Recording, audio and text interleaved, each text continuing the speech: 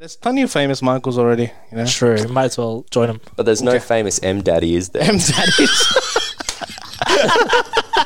I love that. Yeah. M Daddy. I mean, yeah. I'd listen to M Daddy. but then what you do is you call yourself M Daddy, but it's all like classical piano stuff that you're Oh, doing. It's like, jeez. hey, it's M Daddy. Do do do do do do. That's like the only pianist. That's the M only Daddy and then just rip off Beethoven. Is that what? The best music from the 60s to today. IPL Radio. Welcome back to The Verdict. Michael is here, joined by... Who The are you, pie kind cost. sir? The Pie pie cost. cost. There we He's go. a walking pie. Yeah, that's me. So we've got another guest on the show, which is always fun. We get to dive into some cool topics and interesting stuff. So, Mr. Cost, or pie. What is your if you favorite will. pie flavor? Oh, mate, I cannot go pie. Okay, so there's a few different pies. Okay. You were prepared. This was loaded in the back of your... No, favorite pie. Okay, so it depends on the context. So I'm a carpenter by Okay, trade. yep. So I'm a tradie. If it's a Friday 1 p.m, steak and pepper. Ooh. Okay. You know what I mean? Steak and pepper. Yeah, like it's With a bit of classic. tomato sauce on it. Depends. This goes back to what. It here we depends go, on here the we go. price. So, you know, Okay. it depends on the okay. price. If you've got a little cash to splash, you're going for the one tomatoes. pie I would never recommend is those breakfast ones. Okay, with like Accidentally- egg in it? Yeah. Oh, there's like accidentally- quiche type things. Not a quiche, because quiche are awesome. Yeah. No, the quiche type pies. I mean, like... No. Well, it'll have like egg and a little Oh, bit of... those Yeah. pies. Like Like, ham it's and like, stuff. It's like a cooked egg Yeah. on top of a pie. And I'm like, this is No, is it just tastes super flat, So yeah. I bought one of them accidentally, and that was awful. You just there crying, eating an egg pie. Yeah. Just, what have I done? Yeah. Cost me $5.20. This is ridiculous. Ridiculous. But yeah, so steak and pepper on a Friday. If it's a Wednesday, then I actually quite like those little chicken pasties. I know they don't. I don't know if they're Yeah, they're exactly nice. Yeah, okay, a pie, okay. but I feel like they break up the monotony. Yeah, the midweek, you know. that's fair. So why different pies at different days? Like different moods or... Because, you got the rhythm of the week. you know? reckon? If it's like hump Yeah, day, it's right? like- You It's got to a whole- finish off the week on a high note with a steak and pepper pie. Yeah, That's exactly, good, exactly. yeah. Look, it's hearty, it's meaty, it's got a little bit of spice in there. If you know what. Gee, you know what I miss? Those little bit of cruiser spice. pies. A little bit, yeah. As I said that, I was like, wait a minute. I don't know what's I don't know if I'm in the right company. Read the room, Just buddy. Exactly. Do you know those cruiser pies? Cruiser pie. Those long ones. It was like chicken Oh, and bacon. I used to buy yeah, them at yeah. school. Like Yeah. And I know exactly the ones you talk like the traveler. the kind of travelers pies. You know, like Oh yeah, they're like it's like a baker just got sick of making sausage rolls, but loved the shape of an oblong. They just went, you know what? I want to make a pie out of this. That's exactly what happened. Michael, can that be a highlight? The baker got sick. the highlight can't be at the beginning of the show. And we've been on for 35 minutes, Michael. You've only been here for a So we minute. played the highlight, played the intro, and then we played the highlight again. Yes. Is that how it works? Yes. No, I don't know. That Total hacks. That sentiment was beautiful. The baker got sick of a sausage roll but loved the oblong. Yeah. Okay, an optimal price for a steak and pepper pie. Look, it's a bit of an emotional topic, that one. Emotional topic. Hey, I remember being like a young teenager. Whippersnapper, yeah. Yeah, exactly. It's A a little single knee-high on a tissue. grasshopper. And thank you for the tissues. a single tissue. A single tissue if you need it. And a pie, you could get a pie from your local BP at $4. Right? Brilliant. Yeah. I paid $6 the other day, So, and I'm like, my man, what is happening to this Just world a right regular now? small pie. Just no, nothing special. that is... Nothing special. Yeah, no. I'm at a train station. Sometimes I grab a pie. And it's like $5.20. And I'm like, where is this How world much going to? I was going to say, how much did it Yeah. cost? I want 2 for that price. Thank you very much. Thanks for coming. Yeah. Yeah, no, because I'm in a different boat because I don't eat red meat, so I'm kind of right, nice. I'm limited to like chicken pies, right? And I found that there are 3 types of chicken pies. You got your chicken curry, right? Yeah. Classic, standard, good. Yeah, your yeah. chicken and veg, basic, boring, and whatever. And then sometimes there's one place that I know. It does a chicken pie, and it's just shredded chicken and almost like a gravy. With shredded chicken in the pie. Yeah, It'll it's be like, super messy. oh, it's delicious. delicious. My sodium intake has tripled from eating that pie.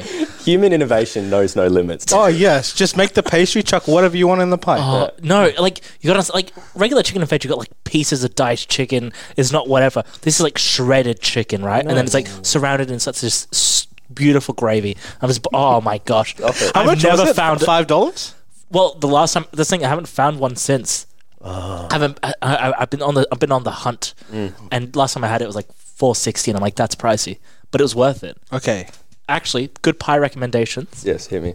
If you head to Bindoon, you gotta drive. boy. You've got to drive. Oh, the bakery. Isn't there a song? Yes. We're going to Bindoon. Isn't that No. like it's so far away? There's like There's a Is it? song called "We're Going on a Bear Hunt." Yeah. The Bindoon Bakehouse. Yeah, the bakery. Yeah, I've been there. I've made trips with my mum. We're just like, let's go out for a pie, and we do. We drive up to Bindoon, grab a pie, come back down. Wait, just for a pie Yeah, Michael, I'm serious in this about this Hang fuel on. climate right now. Oh no, this was like a year ago. Okay. When it was a bit better. But yeah, no, they have like gourmet pies there. So I sometimes get the chicken cranberry and camembert pie. Oh, nice! Wow. And they've got like they've obviously got like other stuff, but those pies are like $6, but they're fairly big, and it's Chicken and cranberry. Isn't that just the most bizarre? That's the most Christmassy pie I can ever think. Well, yeah, exactly. But isn't that just the most bizarre business model? Someone woke up one day and thought, you know what? I want to drive out to the middle of the West Australian countryside. I'm just going to start up a gourmet pie shop. well, Chicken and what? No, so okay, no, because you get like turkey and cranberry, right? It's a good mix. Like Good Christmas dish, that. Yeah. what was it? Selby used to have cranberry as a thing you could put in your sandwiches. Okay. Mate, you can put cranberries on anything. Yeah, no, it's a good. It cuts through, especially with something like the camembert. It's a good combo. Camembert and cranberry, But good stuff. That's separate. This is in the pie. This is pre-made in the pie. So what is the percentage of cranberry? I'd say it's about I want a 1-to-1. Thank you. A 1-to-1. I want a 1-to-1. 50% cranberry, 50% chicken. no. I say it's about 40% chicken and then 20% cranberry, 20% brie or camembert. Sorry. Okay. But, a lot of brie. Yeah. No, but I mean, the bakehouse acts as a rest stop for like all the bikies that come through, or the trucks that come through as well. It's like this beautiful little hub. You know what I mean? And yeah, so that is probably one of the best places I've ever eaten a pie. Apart from this one place I'm trying to find in my childhood, that with the shredded chicken, that was elite. Anyway, back to the show. my mouth literally started drooling. So apart from the pies. Now we need to know how much it costs. Yeah. What is the inspiration behind the name Pie Cost, sir? Well, look, let me hit you with a riddle. Okay, hit me with a riddle. So what, in your experience, Michael, what would win in a race, a dog or a pie cost? Well, Johnny, what is a pie cost? $5.50, including sauce, mate. And there you Yee go. howdy. No, so I told my joke to the dad this morning. He was like bamboozled completely. oh mate, no, it's the pie cost. Look, the pie cost double entendre. It's like it's in the same vein as Updog. Yeah. So like you know the Updog. Everyone knows Updog. Everyone knows So it's the along that. I remember I was on site one day as a second-year apprentice, as green as it gets, and the tradesman I was working with at the time hit me with that sucker. And I don't think I ever fully recovered. Got to trademark that now. I was 17 at the time, and that has formed the person who I am today at 25. That was a pivotal moment in your growth as a human being. It was huge. Yeah. It was devastating, but inspiring at the same time. So that's how I got the pie cost. That's so inspiration. cinematic. You're just there, just clutching the air. Yeah. What have you done to me? Yeah. sir? Just like a literal real life light bulb moment right there. Now I got to start a brand. Yeah, that's it. That's it. And to this day, that man has no idea the impact that he's had. Oh, you haven't told him? No. Oh. You gotta hunt him down and be like, sir, you've done something. That's it. Sir, Mr. Cost. Hi, if you will. Yeah. So tell us a little about you and what you're doing and what it is you get up to, aside from carpentry. Yeah, okay. So, so I think my main driving passion right now would be music. Like I just absolutely love it. Yeah. There's something about being a part of that. It's virtually a universal experience. Like no matter what culture you go to, and no matter how far back in time, there's always some recollection or recognition of music. Yes. And the joy that brings. Like we have, I know I was watching a documentary recently, and we have ancient Greek pottery that actually has verses and a simple like melody structure on these vases, and we recreated it in, I think that some people in Cambridge University did it, and it just goes to show like these people were living 5,000-6,000 years ago, and they had not only appreciation of music, but then also like that drive to record it, you know, Yeah. like to share it with others. Because music is a way of telling history, right? Like before we had pen and paper and stuff like that, music was the way that you could pass on oral tradition in your circles and stuff like that. It's probably one of the most pivotal ancient forms of sharing. Yeah, I mean, it's pivotal to humanity. Like, when I was studying the digital... Like, I did a course called Digital Humanities at uni. Nice. And it's just like you know, part of the course was defining what is, like, humanities as a thing. Probably. And in the digital space. And obviously, it just took us back. We ended up talking about what actually makes humans human and stuff like that. What are the cornerstones of culture that we have that is represented in every single culture? One of those things is music. Yeah, exactly. It's whether it's like chants or simple, you know, beats on a stick. You know, it's all a form of something. And then you've also got more complex stuff depending on where you're looking at, which is of course. So it's that's crazy, that pottery stuff. Yeah, I know. Yeah, it's fascinating. It's fascinating, Yeah. and I'm not. I'm not comparing myself to the ancient Greeks in there. They've been passed on to me. Yeah. I pass on the culture. I'm not embodying the. Yeah. So, you were saying about how they had the musical notes and stuff on it, right? Was it? Yeah. So how that was. How was it fascinating. invented? Was it invented all like back then, treble clef basically? Well, sort of. Yes. Really? Well, not those words. No, exactly, obviously but- not. I would say like a primitive form of it. Yeah, very primitive. So, my recollection is they had almost like a beat structure. So they would have their verses in their Greek Ta text. ta ti ti ta. Yeah. And then above each one of their little transcripts, they had like this little dot and dash notation. Oh, sick. And these absolute geniuses over in Cambridge figured out that those dashes and dots represented the musical structure, like the musical beat. So that's how they. Man, I'm just thinking like as a pianist, I have sheet music, but they just put a pot in front of me, and I'm just trying to read and trying to play. This pot, like the pot spinner, like the person has to turn it. Yeah. That's very funny. Yeah, That's how I'm they not a used to teach pothead. music. Yeah. All right, Michael, you're off the pod, unfortunately. That was disgusting. No, I mean, yeah, when you think about it, you know, the Greeks had Apollo, which is the god of music and poetry. That's exactly right. They had it ingrained in their society since they wanted to invent gods, you know? Yeah. Well, since they tried to imagine how life came about, they're like, music's here now. Yeah. So, how did you get into electronic music specifically?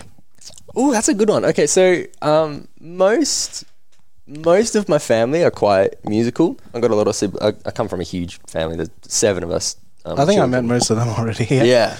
So there's a few of us, and a lot of them are quite musical, like a lot of guitarists and singers and all that. And you know, I tried my hand at guitar, and I remember being like 10 years old or something, and getting frustrated with it because I'd have the guitar in my hands, and I'd know the melody, and I'd know what I'd want to play. It just the fingers wouldn't follow suit. All the calluses and stuff. Yeah, exactly. So I had this musical drive, this musical inspiration. I was like, I want to make music because it's awesome and it's fun and it's exciting. But yeah, I just didn't have an avenue to do that. So, and that's what brought me to electronic music, where I can geek out and I'm a bit of a nerd. No. I was going to say, arguably, you use a MIDI keyboard, so therefore you can play piano. Play is a strong word. look.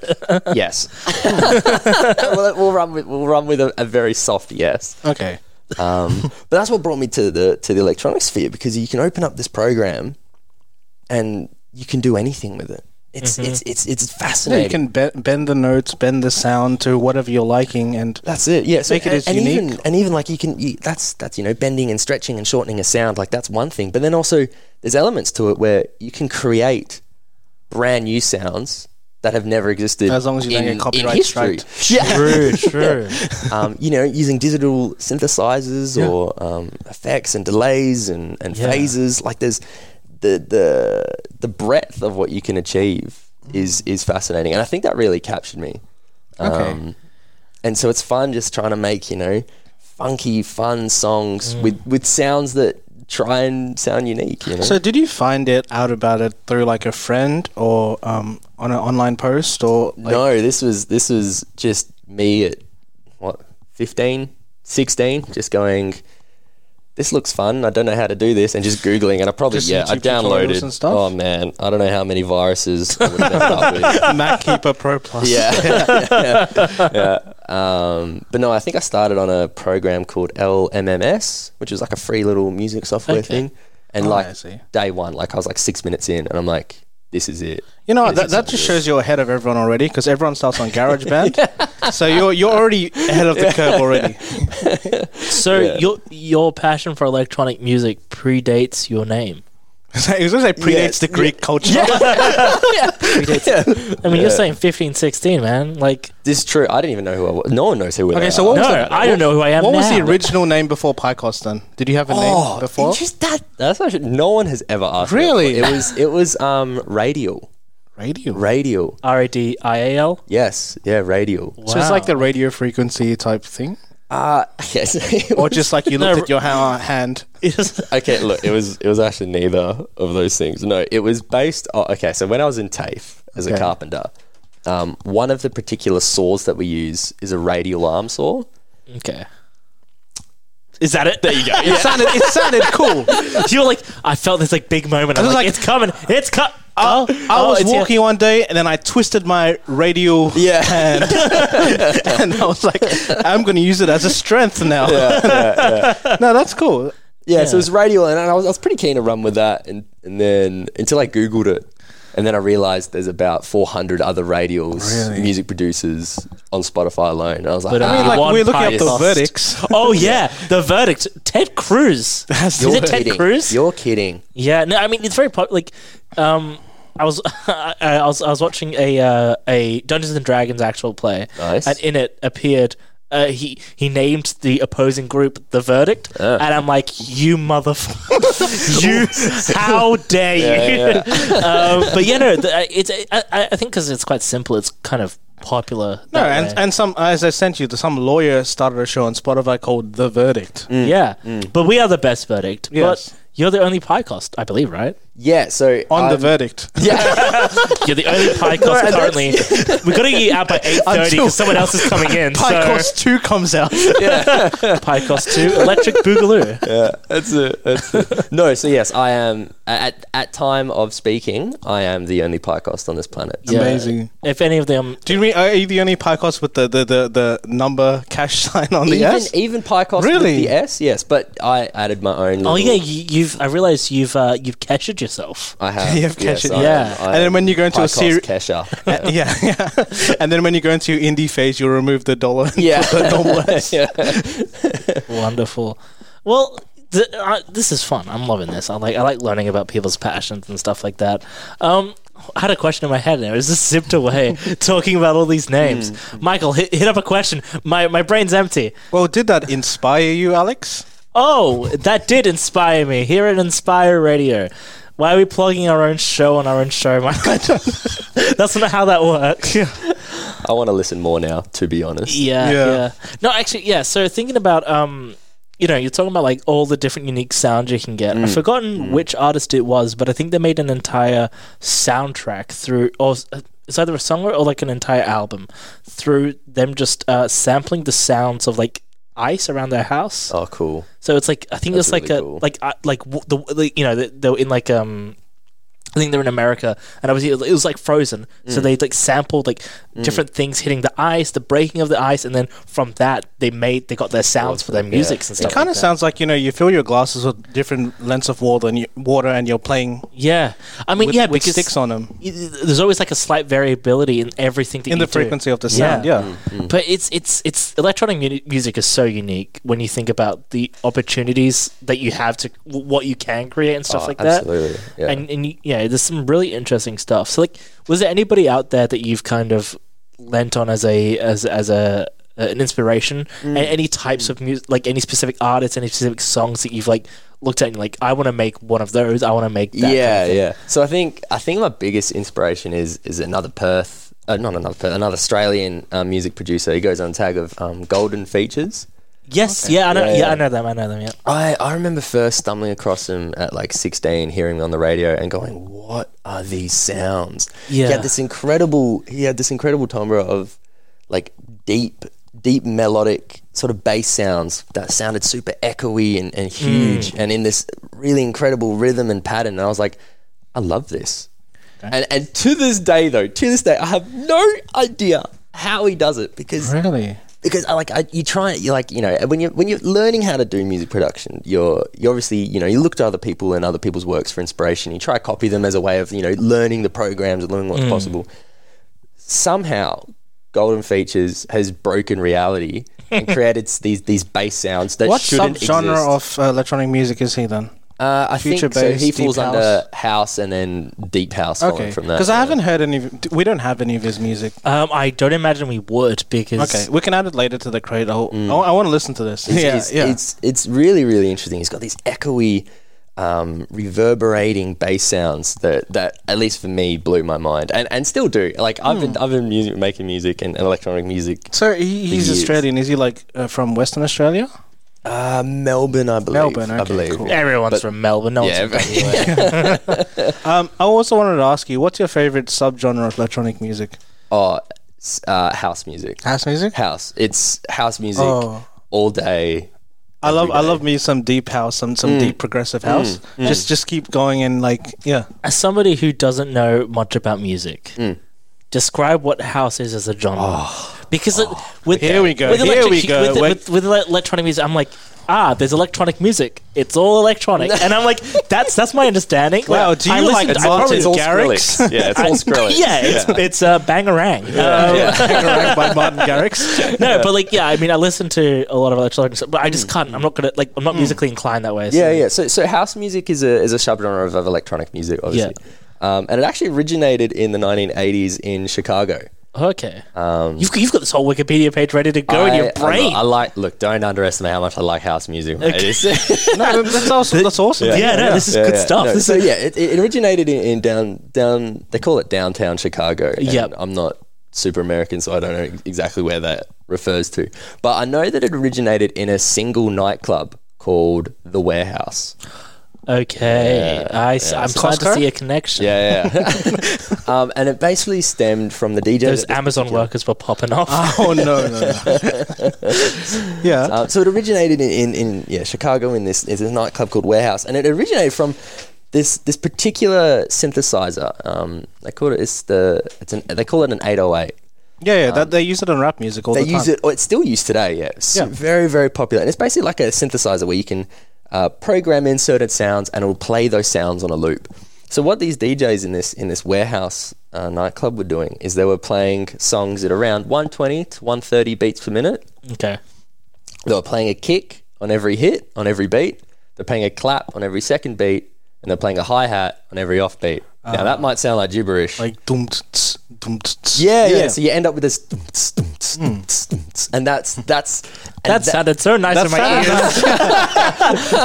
Okay. If you're listening to this on Spotify, what I'll do is go back 15 seconds, put on a pair of headphones, and then listen to that. Oh boy. Sorry, carry on. And it just blew up. They found like this. They call it 4 on the floor, like that. Just that constant rhythm of like boom, boom, boom, boom. It just took off. Wow. So it spread from Chicago right across America, entered into the European What years would it be made? Late 90s? I know that it originated in like the early 1980s, and I think it really started pushing over globally in sort of the 1990s. Okay, so is just the song just came up to my head. Alice DJ, Better Off Alone. Is that house music? Like do. Yeah, so that would fall under. Yeah, so that would even Darude Sandstorm. Darude Sand.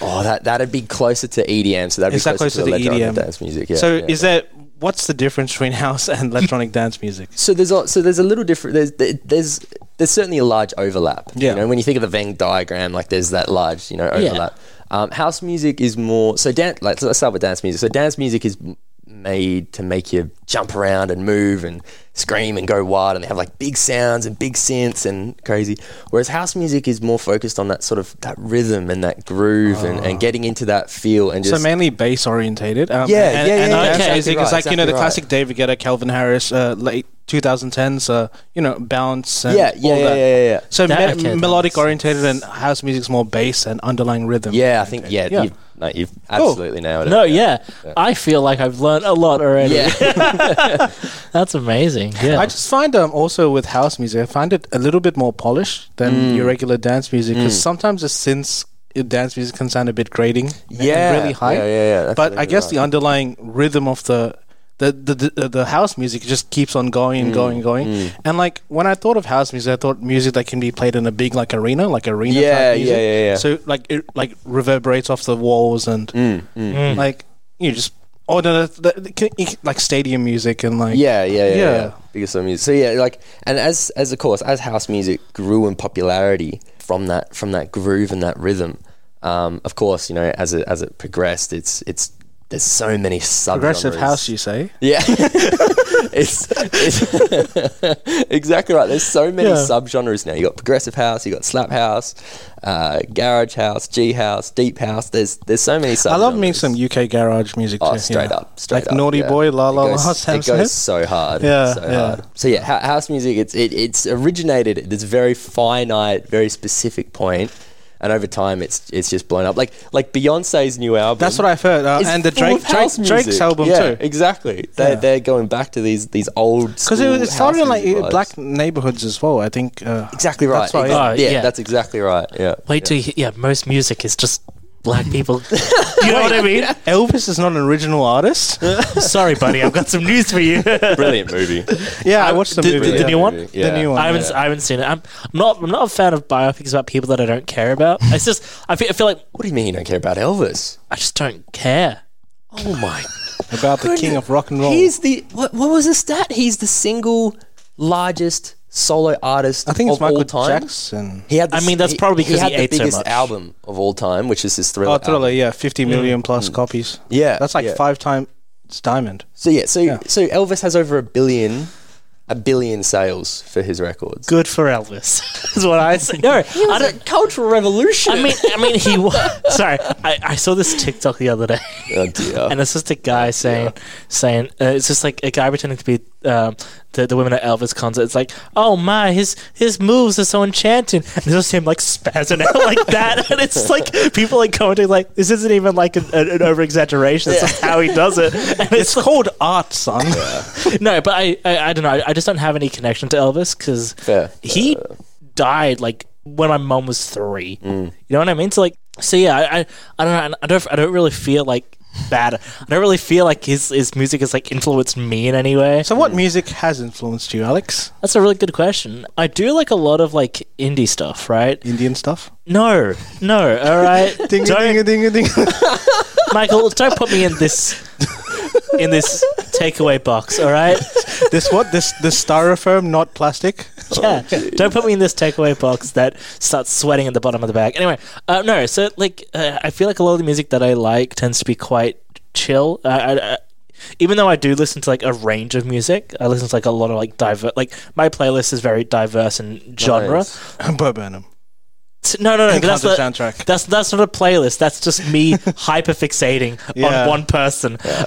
It's the mental illness, isn't it? Yeah. So when I look at like the artists that I tend to the type of music that I tend to listen to is like a lot of like chill indie stuff that either makes me feel something like lo-fi, kinda slowed and reverb, but a bit more stripped back. It's more like acoustic, I guess. I see. Yeah. In that kind of sense, and yeah. So like I listen to a lot of like.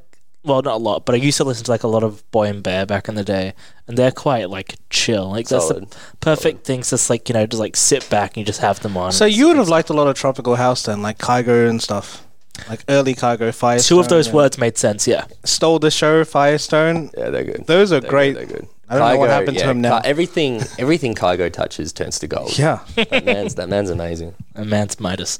But yeah, so what about you, Mike? I mean, we've spoken about this on the show a lot, actually, I think, especially when you first came on. But yeah, for the listeners who are unfamiliar, what kind of music really inspires you? Well, we grew up in a typical Anglo-Indian family. We just played country music all day and rock and roll. Like, is that typical? No. It is actually really typical. Really? Yeah. Wow. Baby, lock them doors. Yeah, actually though, like you're listening to that? That's crazy. Like Cliff Richards and really, really old school. We used to listen to a lot of ABBA.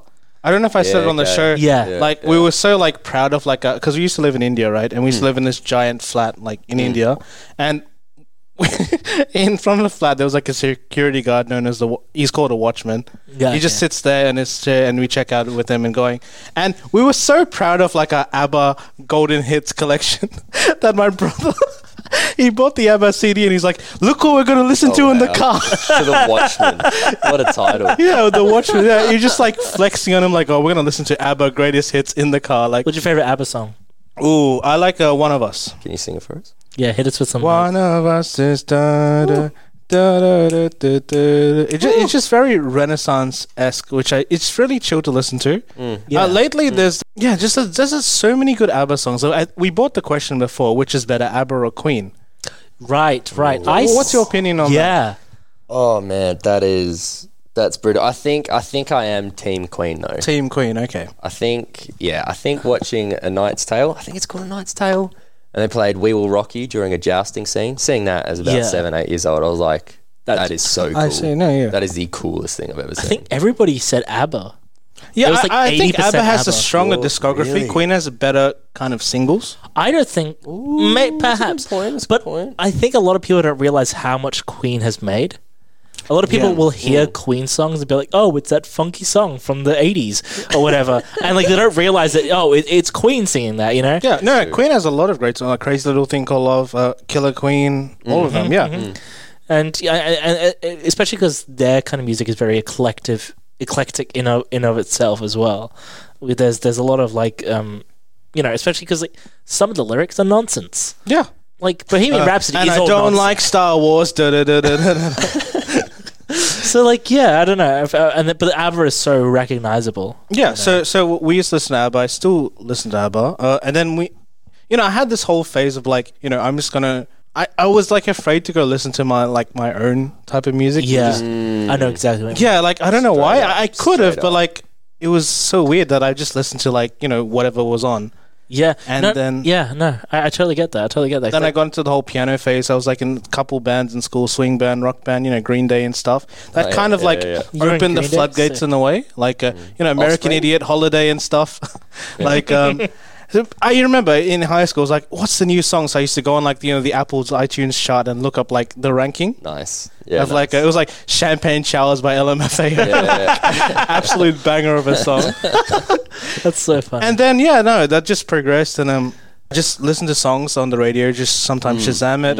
I just found out my own whatever I like. It's not really a certain genre, just whatever sounds catchy. Yeah. So, Piecost. Mike, what are you? What is your covers by artist? Mike? No, what is your artist name? What do you want to have emboldened behind you in a big LED screen when you're performing to thousands of people? Like honestly, I was like thinking about it, but like I don't like have much inspiration to write music. I just rather this like is a fantasy situation. It's a fantasy situation. I don't know. Just the go with my name. possibilities are Mike. Mate, Michael Joseph or something. Just keep it simple. Keep it. Hit him with a Michael Bublé. Yeah, there's plenty of famous Michaels already. True. Might as well join him. But there's no famous M Daddy, is there? M Daddies. I love that. Yeah. M Daddy. I mean, I'd listen to M Daddy. But then what you do is you call yourself M Daddy, but it's all like classical piano stuff that you're doing. It's like, hey, it's M Daddy. Do. That's like the only piano song. That's the M Daddy, and then just rip off Beethoven. Is that what? Yeah. Start my own band, M Daddy and the rest. So funny. It's like, like there's, what do you think of those band names like Florence and the Machine? Like just the main singer has that name in the band name, but the rest is just like, and the rest. Yeah. I mean, is the Machine like a group of people, or is it like a rotating roster of like instruments? I have no idea. I mean, you have Mumford and his sons. Is there a Mumford? I think that's a conspiracy theory. I don't think there's a Mumford. No, isn't it meant to be like the whole Kings of Leon thing, where like the Mumford is like the dad and like they're the kids? Because in Kings of Leon, like their dad's name is Leon, and they're Leon's kids because it's like a family band. Wow. Oh, and Lynyrd Skynyrd. They named you listen to much of their music, like Sweet Home Alabama, Freebird and stuff. Freebird is very popular right now on TikTok. Yeah, do you know why they named their band Lynyrd Skynyrd? because they started this band in high school, right? And their PE teacher who hated rock music was called Lynyrd Skynyrd. And they named it after him. Yes. And now it's like... Okay, I'm going to look it up. Who is Mumford? Just sticking it to the man. Yeah. I love that. And then there's other bands like Bon Jovi, which is just his name, but it's the whole band. And Passenger, and there's a few other bands. The lead guy's name is Marcus Mumford. Oh, there you go. Okay, there you go. Oh, so they're his kids. How cute. Wow. That they're not. But why is Maroon 5 called... For a second. Oh, my goodness. Do you really think... I was like, that is such a successful family. Yeah, no. I mean, just imagine going around and being like, yep, these are my boys. They're all my age and my kids. But there's more than 5 people in Maroon 5. That's crazy. What? But everyone just hyper-focuses on the main singer. Yeah, because... The front man. The front man, well, yeah. Well, that's the thing, because his voice is so unique, which makes him, like, identifiable. Like, it's not like... if I think about Boy and Bear, I don't know any members of that band. I don't know anybody from that band. I know them as Boy and Bear, right? But with Maroon 5, you know it's Adam Levine because like his voice is what I guess makes that band. Yeah. Because their music has changed with every single Because they had wave different of music. lineups, but nobody notices because Adam Levine's just always there. Yeah. It's like, forget about the other guy. That's why I was like having like, it's better to be famous as like maybe part of a band or as a producer because you can get your privacy, but you can also get the royalties. True. So like Sia, for example, before everyone saw her face, like later, Yeah. she was like, I can just walk in Target and no one really recognizes me while my song's playing on the radio. Very true. Cool. Very That's true. Cool. Yeah. Why did Sia have to open her mouth and then she just became the worst?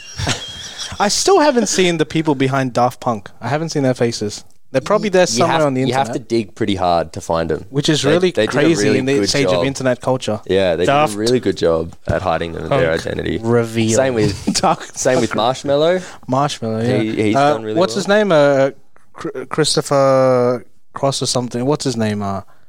I saw his name. They revealed his name. Oh, right. Yeah, somewhere. I think this is actually just them. I think this is Daft What's Punk. Marshmellow's real name? Mr. Marshmallow. Mr. Mellow, sir. Wait, do we know Marshmello's identity? Yeah. Oh my gosh, I missed this chapter in history. Chris something, I think.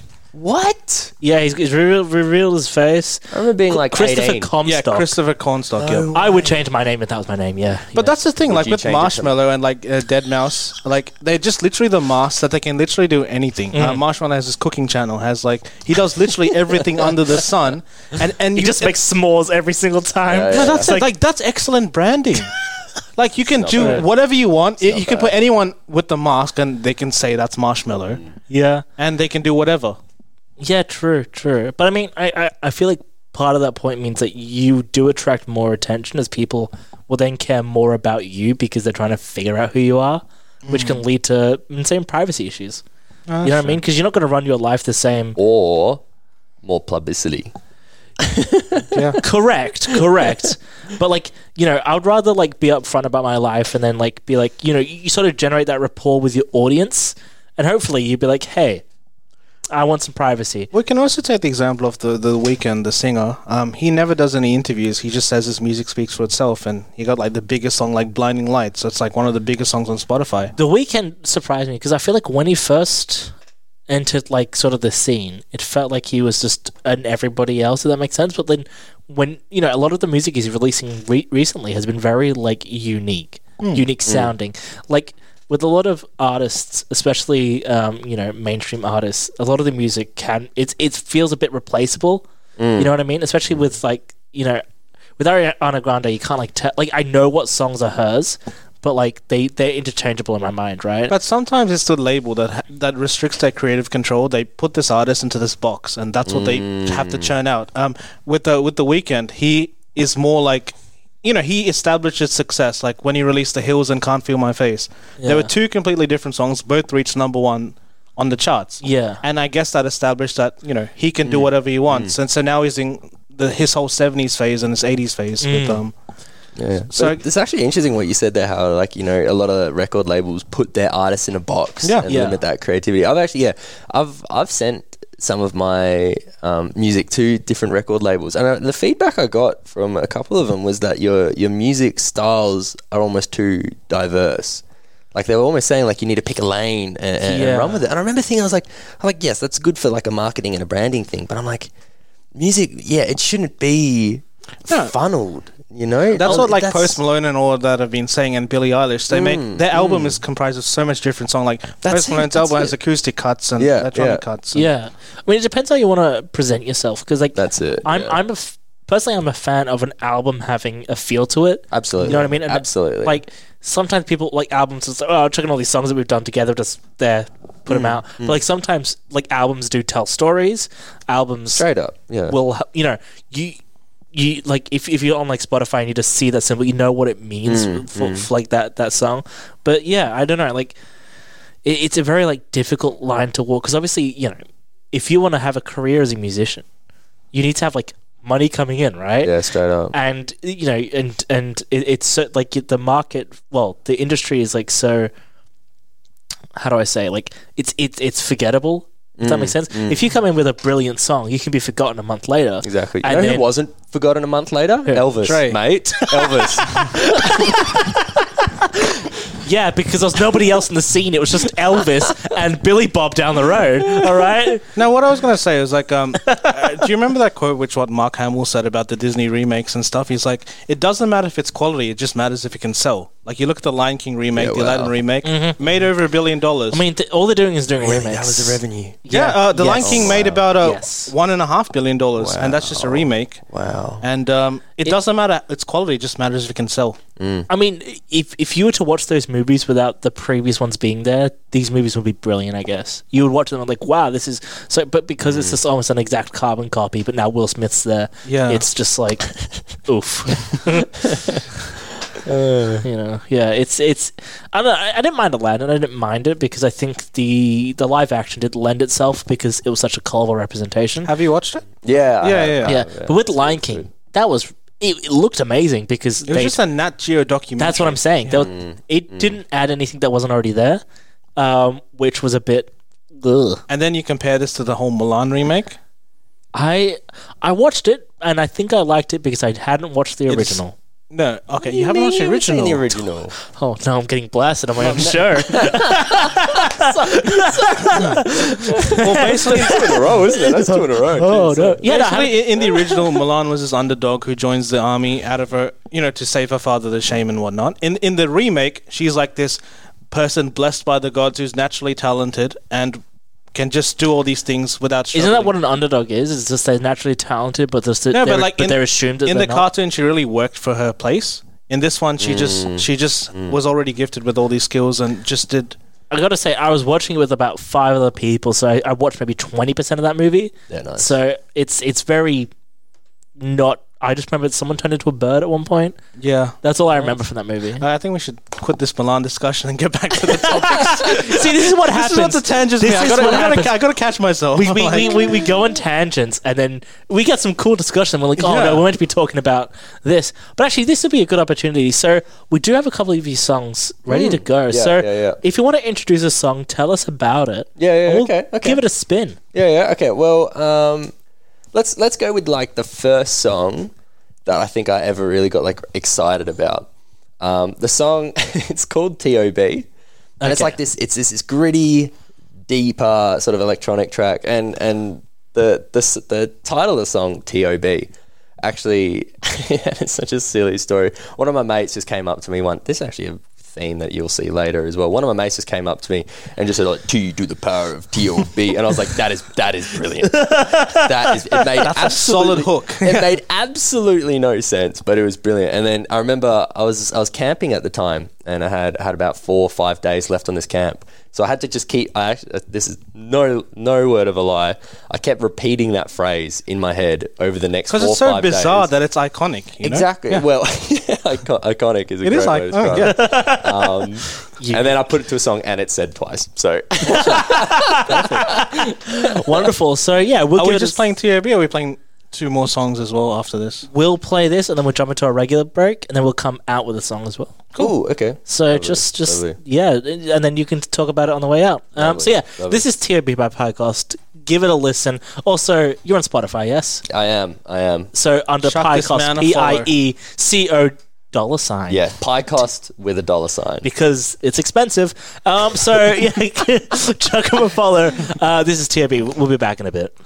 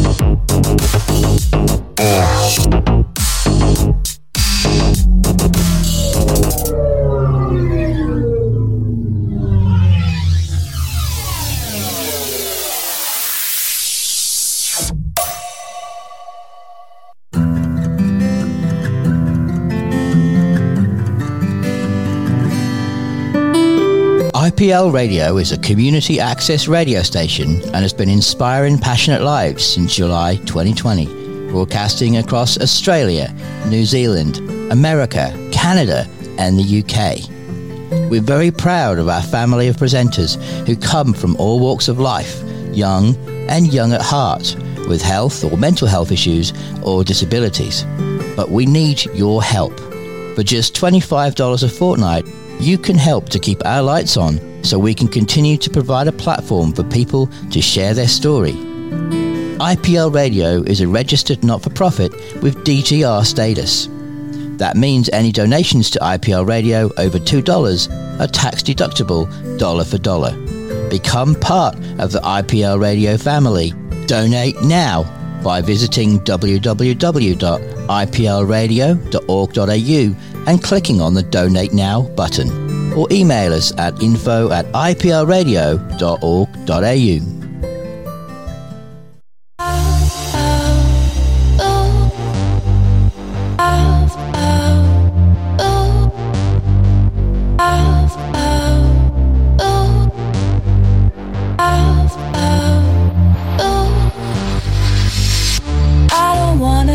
In love, ooh, in love.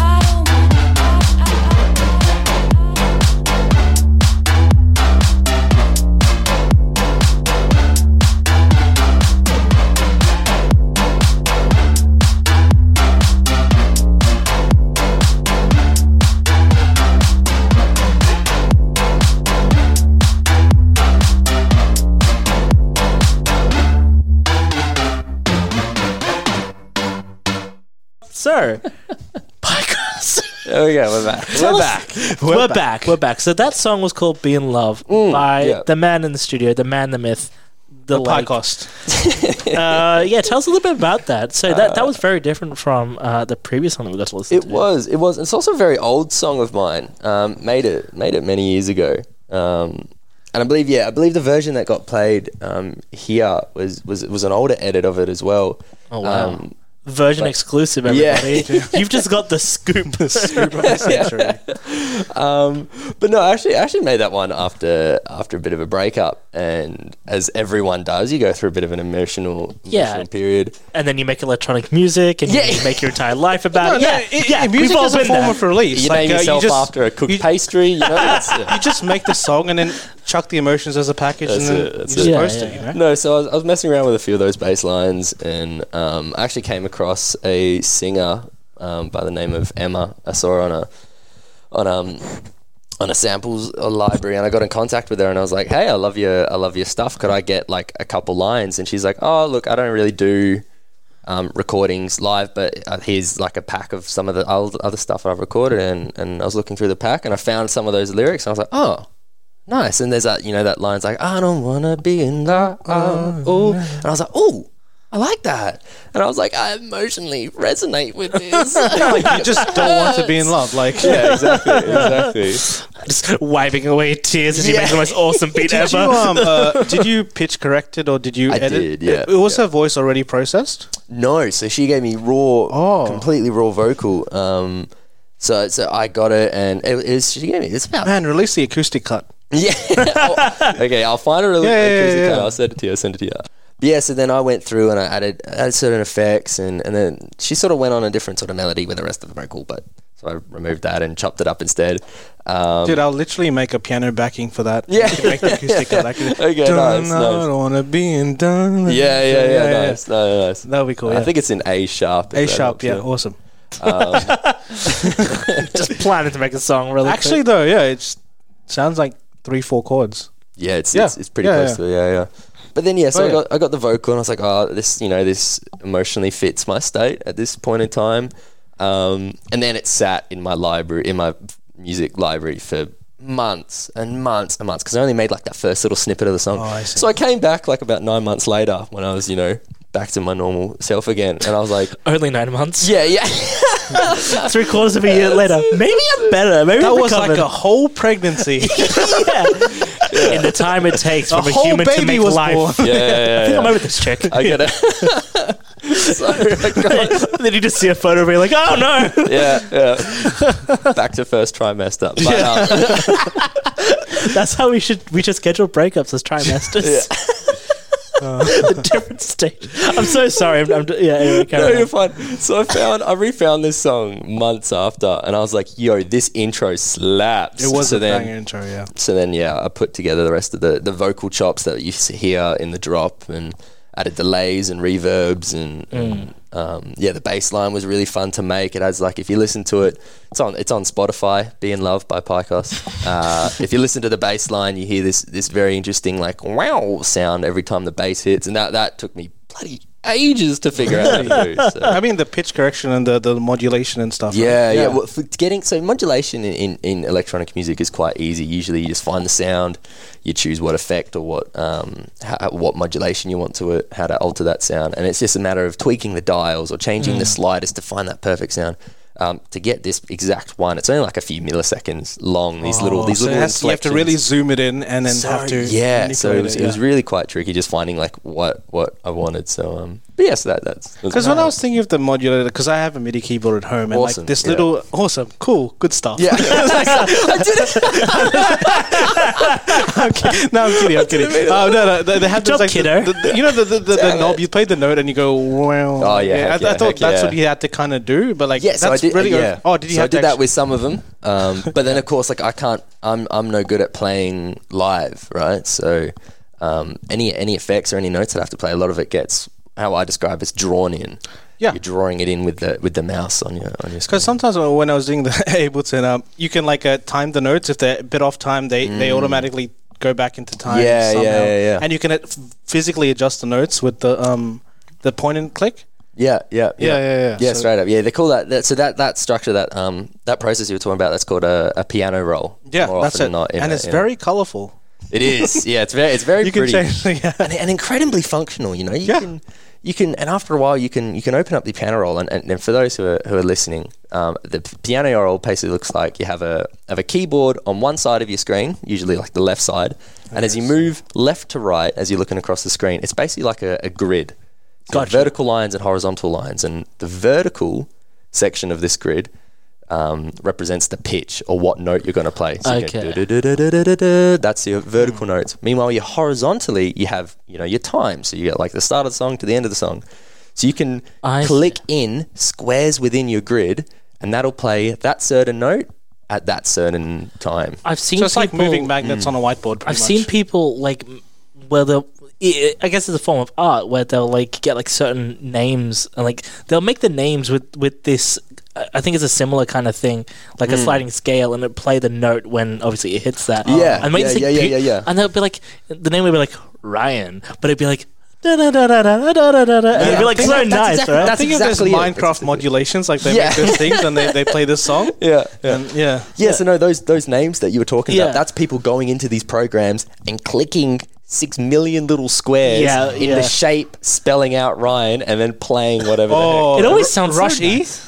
Rush E. That piano piece, a super hard piano piece, and they it's like, I know what you're talking about. And it's just like, and they just literally drew pictures on the thing, like a big smiley face, a big angry face, and it sounds musically cohesive. Oh my goodness, that takes so much fun. So with you sort of, you're self-taught, right? So you've learned and you've grown. What was the most surprisingly hard thing to learn? Like, what is it you're like, hey, I got this down pat, and then you get to it, you're like, oh crap. Yeah, that's that'd be a process that I know as frequency mixing. Okay. So it's basically so frequency mixing is basically the process of when you hear a song. And you have your bass notes. You got your kick drum and your bass lines from your guitar, your lower bass notes, and then you got on the opposite scale you have your higher end, which is like your cymbals and your high violins or your high notes, and in the middle you have everything in between snares and vocals and singing and guitars and all sort of instruments. Yeah. So what happens in music production, if you have too much of one particular sound, the actual sound waves that it's producing start overlapping too much. And they end up causing this thing called phase cancellation. And it's basically where you'll end up with two sound waves that interfere with each other deconstructively. And you end up with... And it either creates an incredibly muddy sound within the song, or it just mutes it completely. Just cancels each other out? It'll cancel out certain frequencies. That's so fun. Spectrum. And that is the single... trickiest thing in music production, because you'll hear a sound, right? So you're on your synthesizer and you're messing with the sound waves, you're modulating it, you're adding reverbs, and you're making it sound really interesting or gritty or expansive, and then you put it into the rest of your song, which has your drums in it, for instance, and it just sounds completely different. Totally different, because the frequencies within your drums are interfering with the frequency in this new bass sound that you've added, and they just hate each other, and it's one thing to make a song and get the melodies and the chords and the progression of the song right, but then getting into it and fine-tuning these little things to make it sound clean, that's what struck. Is it like those logic puzzles where it's like, all right, you've got this is how my brain is processing the information you just gave me. Where it's just like, you got a chicken, a fox, and a cat, and a boat, and you have to take them across, but the chicken doesn't like this guy, and those kind of logic puzzles. That is exactly where like, right. When you have to figure out what goes with what, and make all these This is exactly what happens when I'm editing this audio after, and when we're all talking at the same time, I can't detach all of our voices. Yeah. So it's just like that. Yeah, of course. So, yeah. Have you used Audacity before? Yeah, because that's what we use. Oh, right, nice. Yeah, that's awesome. We like to keep it simple over here. Yeah. I like Audacity. It records vocals. Yeah. Really well. Yeah. Yeah. And that's it. So you just get the vocal sample and extract it and put it wherever else. Yeah, nice. Yeah, because I don't know if it's posted. I don't think it was posted, but we did a This is before your time, Michael. I think we did a live eons ago. Yes, it was Probably 2 the years. birth of Christ when we had this radio show. We were there. We were reporting. BI before IPL or something. What was the verdict on that one? What was the verdict on that one? Yeah. Well, it's a painless birth. Little guy just popped right out. Anyway, And gave his verdict. yeah, he came. Anyway, Shepherds and kings and things like that. Yeah. yeah, we're like, pie. man, look at these wise guys. And Yes, I got the name of the verdict in a dream. yeah. No, it's funny you were there. The carpenter. It's a whole situation. Anyway, It's all no, right. sorry. It's so biblical. But no, we did a radio production, like an audio drama, and we just used Audacity that entire time. Yeah, nice. And it was a perfect. But like, I feel sorry for this one kid. He was just getting like. He didn't know how to use Audacity, but he was just there because it's a stop-start situation. Yeah. And then we're like, all right, go back, edit that, get rid of that. He's like, and he got rid of all. It was like, no, and it was just this whole situation. It was fun. But Control Z. If you run a Windows Control computer, Z. Control Z is It's- the king. it saved my life. Yeah. In more ways than one. But when some of the changes are so intricate, when you control Z, you don't know what you change because you have to zoom it in. Yeah, that's the worst. Like if you ever, like I used to do like digital drawing. I'm not good at it. I just enjoyed doing it. And I'd like press Control Z, and I'm like, oh no, that didn't change anything. Press it a couple, nope, and then it'll undo that. And I'm like, oh, gone too far. And like, Control Z would be a good podcast name. it would be. I mean, then you'll have to delete yourself. Yeah. It's, Control Z is all about the mistakes you've made in life. Yeah. Ooh, that's good. That is, That's good. and it's like it's all about honest discussions about it. Oh, here's a question. Here's something I saw on social media the other day, actually. Yeah. Would you rather... There's two doors. Would you rather go through the door, and above this door it says, go back in time to when you're 5 years old so you can fix all your mistakes, or blue door, $10 million? $10 million.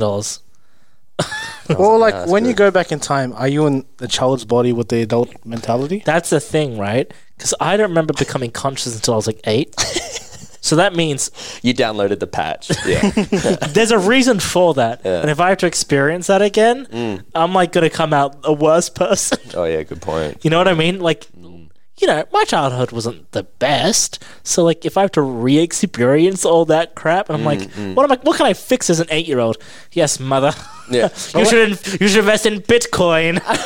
But when you go back, you have to just progress the years as if you were 5. You can't just go back and and just then do a specific moment Yeah. when you were 5 and then come back to as you were before. I'm tired now, and to do what, another 20 years of this, 19 years of this, again, just to get back here. Well, who's to say you wouldn't go back here? You could be the Elon Musk of... Man, you like 5-year-old Alex comes on tomorrow Every on time the verdict and just having a chat. Every time on this podcast, Elon Musk comes up. He always does. He always does. I don't think we've got maybe one show consecutively without. I think it's been That was so my- much that one of our titles had Elon in it, and then we had to change another show called Musk. Musk. Yeah. Yeah, wow. God, I hate the Wow. guy. Anyway, but yeah, no, definitely $10 million. Yeah. Definitely. What about you? Probably the $10 million is less complicated. Yeah.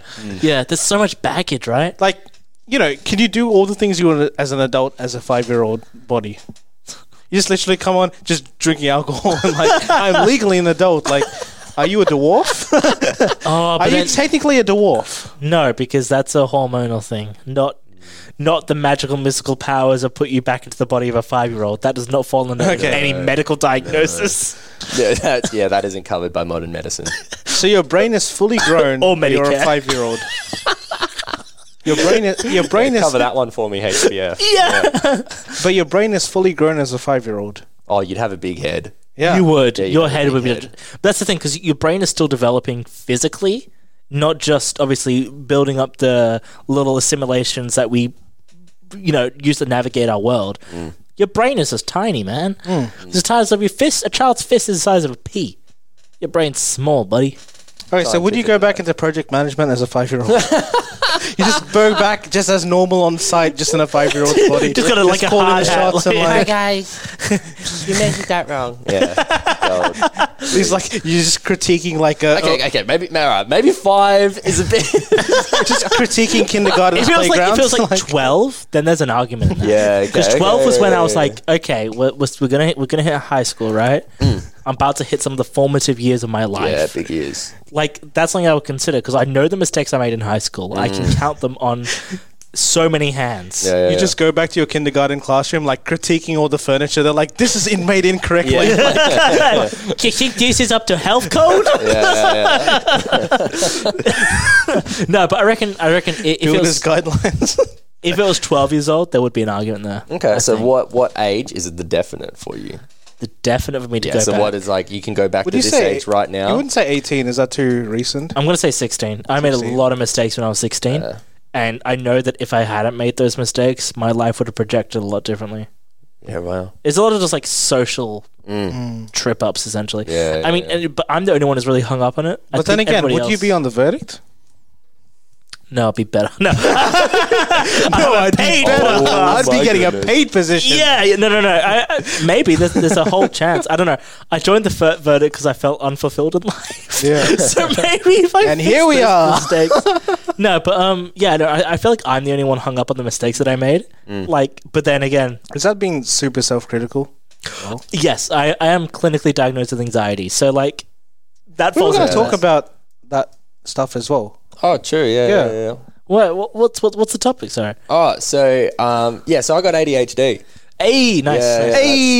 That's me. I need to get. I don't know what HD is, but I got 80 of them. High definition. I love that joke. Classic. Yeah. So ADHD. What's been actually? I'd love to talk through this with you because I've been on a journey in life where I'm like, hey, I should probably go get screened. You know, it's been a long time coming. So what's been your journey with it? When, like, were you diagnosed young or did you get diagnosed later in life? So I was quite fortunate where my parents were onto it pretty quick. They sort of noticed that I was pretty wild as a kid. So they sort of, they put me through the right path and helped me get through the right people. So schooling was actually okay for me. I was one of the very lucky few to be diagnosed early, so I got the proper help to work through it. I think the biggest struggle throughout schooling though was like the classic struggles of anyone who has it is the distraction and the incredible short-term memory loss. It is fat. Those two, I think they were the two biggest impacting elements to me, and I consider myself very lucky in that regard because I have friends who also. Also live with it, and a lot of them have many other struggles, both like socially or cognitively or. It's one of those things that sort of brings in a lot of other stuff with it. Exactly right. Right. So I consider myself very, very lucky that I was able to get that that help when I needed it, sort of thing. Yeah, like personally with myself, right? I realized myself when I was about 17, but I wasn't in a position to really do much about it. Jeez, that would have been tough. And so it was kind of like just waiting it out, and then, but then I also had like a lot of other, obviously because I have anxiety, right, and that was something that I didn't really come to terms with. I was actually on a holiday, was over in Melbourne. And I had a panic attack at a shop. I didn't realize I was having a panic attack at that time, but I was just at a shop and I was at a panic attack, and I'm like, okay, when we get back home, I'm gonna go see a therapist. This is this. I can't I should be able to just go out and like go to the shops. And so I did, and then I spoke to him. This was when I think I was 20 at the time, like around that age, because And when I spoke to the therapist, I was just like, we'd got on our sessions, and then I said, I think I could have ADHD. There's a lot of these markers in my life that are kind of. And he just goes, well, unfortunately for you, it will cost a lot for screening. Exactly right. And I'm like, okay, I don't have $1,000 to splash down right now. No. And it's not covered by like bulk billing or any type of thing. No, because often to get screened as an adult, it's like often through like private practice. So it's like, it's not something that's offered by like, general GPs. You can't just go to a doctor and then get like referred to somebody who is you all good, Michael? I just got recommended the PyCost as an Instagram notification. They're listening. They're listening. There you go. That is terrifying. Wow. But so like it's not something that I can just go out and like just go to a doctor and then they refer me to someone and then it's done. It's a whole process. Yeah, the process for adult ADHD diagnosis is ridiculous. Like a long process to verify for it. Long process, extremely expensive. Yeah. And often quite a stressful experience too, because you often have to bounce between GPs to psychologists to, and in some cases psychiatrists if they deem, medications help your current circumstances. So it's quite a process, which I think is ridiculous. Because so it's a lot quicker if you're a kid. If you get it early and covered. Okay. And covered. And generally, the way it's supposed to work is school systems are meant to support you in that as well. No, because I have kid clients. I work in the NDIS industry, so we got kids with all stuff, but they get diagnosed super early. So No, my situation when I was young, it wasn't like. I think because I was doing good enough at school. I was. Especially through primary school, one of the top performers, but that's just because it was a thing to focus on. Hyper focus. That is legit. Oh, legit! I hyper focus on things all the time. I used study. Well, not even study. I was able to absorb information very quickly, and then I was able to output that information very quickly. Nice. And because I was doing stuff quickly, it almost gave an excuse to why I was acting the way I was. It's like, oh, why is he saying that? Oh, he's done all his work. It's fine. That kind of thing. So no, but it's really interesting because I don't think anybody has like the same experience with ADHD. No, and that's exactly right. So there's my understanding of it at least is that there's sort of like an outline of certain factors that sort of influence someone who has ADHD. Like these are the common, I don't want to say symptoms, common traits for ADHD. And there's a list of them. And and you can imagine each one of those lists as somewhat of a spectrum. Yes, and each person 100%. is basically a roll of the dice, and you might have, more hyperactivity than someone else. Although you might, skill points. It's bro, really? It's honestly like randomized skill points. No, it is. It's a skill tree that you didn't choose. And that's why it's quite tricky to not even diagnose, but then also to, cater for, because everyone's experience with ADHD is going to be quite different. Yeah. Because it's one of the things where I've obviously been able to self-regulate for this long. Otherwise, I wouldn't be in the position I am. There are people who can't self-regulate, who are not as, I don't want to say successful in life, but they don't have the foundations to be successful in life. I've been quite fortunate in that sense. But there are times when I've noticed it a lot recently, especially in times of stress. It's hard for me to like. Oh, absolutely, yeah. Really, like, because just the emotional overload or something. Well, not really. It's more like. Have you heard the term executive dysfunction? So it's kind of like when there's a need to do something, like there's something that's got to be done, right?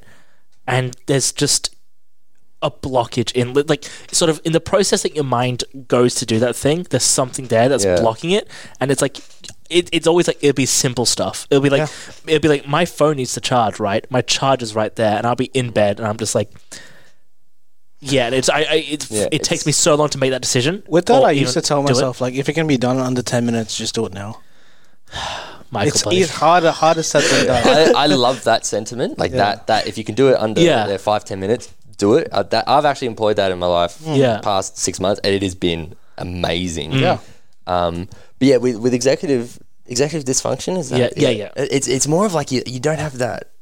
It's like you don't have the capability to process your next move. Like, it's not like, oh, I can see my phone, I need to plug it in. Oh, well, I can't be bothered. It's like, it's almost like, you can't. You're stopped from doing it. So it's not like procrastination. Yeah, that's the thing. I used to be like, oh, I procrastinate so long. But no, well, there are times when I do procrastinate, and I know when I do. It's like an inability. It's like something is not physically, but something is stopping you. And it's like, it got bad. It got happening with like my uni. It affected uni so bad, where like I've got the tab open for my stuff. Yeah, wow. And I'm just like, even thinking about it, it's like it stops you. The thought of doing it stops you. Well, develop good habits, get good.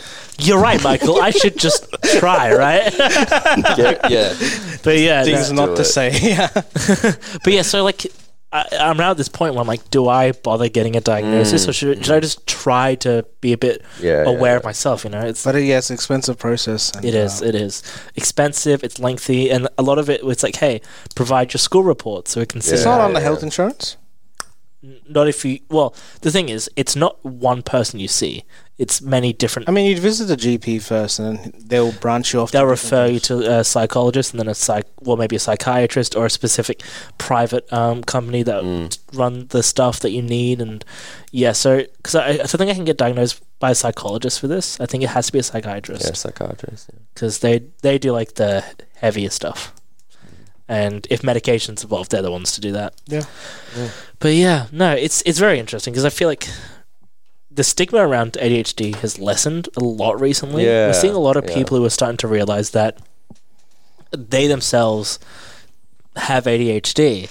And it's not like, you know, a lot of people say, oh, God, all these kids nowadays, they just have ADHD. They want to blame it on something. It's like, no, a lot of people are now able to reflect on themselves and develop that sort of self-awareness and then realize that it's, you know, because we didn't really have that acceptance of that people can have ADHD. No, that's it. Like, especially like I was talking to like a couple of relatives, they were saying in India, like, oh, just people just have so many excuses why they can't get things done. A lot of these things, it's a generational thing. Yeah, it's just a generational thing. Like they don't understand it, and they're like, oh, they're just procrastinating. They're so lazy, and you know, I moved out of house when I was like so and so, really, really young age. Yeah, and then you know. And like talking about like the diversity within ADHD, I think a lot of people have an image of what ADHD looks like. Yeah, we're like, oh, it's a little Jimmy. He's so bright lights. He's so erratic. He can't sit still. Yeah, when a lot of it, that's a part of it, yes. But then so many different people, so many different experiences that it expresses itself differently. And it's surprisingly well known. So reading off healthdirect.gov.au now, they reckon 9.5% of the population have it. That's a really small percentage, though. No, that's bigger than I thought it would be. Bigger than how much do you think it was? I thought it would have been like maybe 2-3%. Like with ADHD, 10% of the population. And is that diagnosed? I don't know.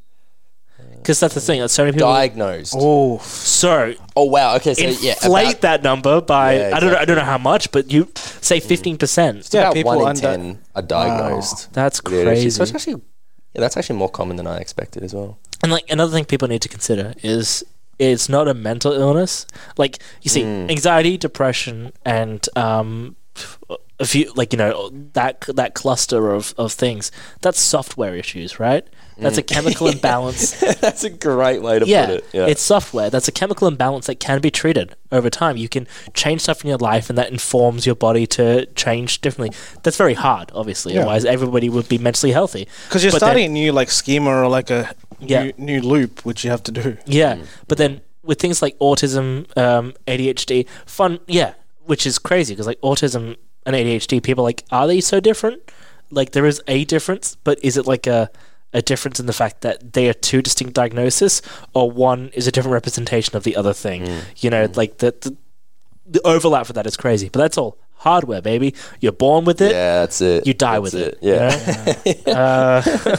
That's a really good analogy, the software and hardware. Yeah, that's a really, really good way to put it. Yeah, because I mean, just explaining it to some people, like I think some people were like, I was on TikTok and there's an Australian artist called Kira Peru, right? And she's on TikTok as well. She's not like there promoting music. She's just there like having a good time. Yeah. And she just posted about this audiobook she listened to. In the audiobook, it said, you know, what some psychologists have seen the trend between childhood trauma and ADHD, suggesting that possibly childhood trauma can bring on ADHD. And I said, it's the other way around. You see, no, narcissistic behavior in parents will bring on ADHD in a child. Yeah, wow. And I think it's the other way around because you have, ADHD is hereditary, right? Like autism as well, it's hereditary. So I think that if a parent has gone undiagnosed and not self-reflected enough to realize that something might be different, it might lead to narcissistic trends. Yeah, of course. In their personality. I was gonna say, and then obviously the kid's got ADHD as well. That makes sense. You were saying it's more normalized, I guess, because of the media, which promotes it now. It's more open in the media, like Moon Knight and things like that. Just presenting that, all these different disorders and intergenerational trauma and things like that. It's just more in mainstream media now. Well, I think the mental health push of the past, definitely 5-10 really years has done really like with the whole what's it, Beyond Blue and all those that Yellow Day and Inspire. Are You Okay Day? Are You Okay Day? It's more naturalized now. But and men's mental health matters and stuff as well, that whole push now. Yeah, I'm still seeing a lot of those. I know we talked about on the show before, but a lot of those conversations get stagnant with men's mental health, where it's the classic, reach out to your mates kind of thing, and then people will comment, people don't care about men. I'm like, men need to care about men. What do you mean? I'm doing 25 push-ups. Is that helping mental health? Yeah, all I eat is a cooked chicken breast and some rice. How is this not good for my mental health? No, but it's like people complain that men aren't being looked after. I'm like, men don't look after men. We Delete need to actually... Facebook, exercise, go outside. Oh, social media is the single worst. Oh yeah, It is. It Oh is. my It goodness. is. It's. because everyone puts their highlights on social media. They don't. I mean, some people post their low points, but it's Well, I don't even see it from that point of view. I just see you get to see the worst of everything. Because, I'll be scrolling. Like, I'm not going through TikTok or did I tell you I Facebook. deleted TikTok? Sorry? I deleted it. I mean, I never used it. Yeah, But that's I don't want Never them taking my downloaded it. data. Oh, your I data. downloaded it. Yeah, no, it's like on Yeah. Facebook, I'm not really seeing like the high points of people's lives. I'm going, oh my God, this is crazy. I'm just seeing these like awful people come out the woodwork. Like, I'm in a lot of groups that make fun of people with trash opinions, and then I see, but a byproduct of that is I see those trash opinions, and I'm like, gosh. Are The they fact really that- trash? No. As in, when I say trash opinions. I mean, you question yourself by saying, is that really a trash opinion? No. No. Is any opinion that's not yours considered trash? You're booing. I'm right. You're booing. No. There are definitely opinions out there which I value, which aren't things that I necessarily agree with. Yeah, but no, every opinion has to be the same as mine. Otherwise, it's wrong. Of course. Okay, Ben Yes. Shapiro. Jordan Peterson, who? Jordan Peterson. Gosh, that man frustrates me. Yeah, right. It's just like if someone asked him, it's like, oh, what's the question you wish you'd been asked? He goes, how are you? And he's like, okay, how are you? And he goes, brilliant and terrible. And I'm like, just say good. That's what we do.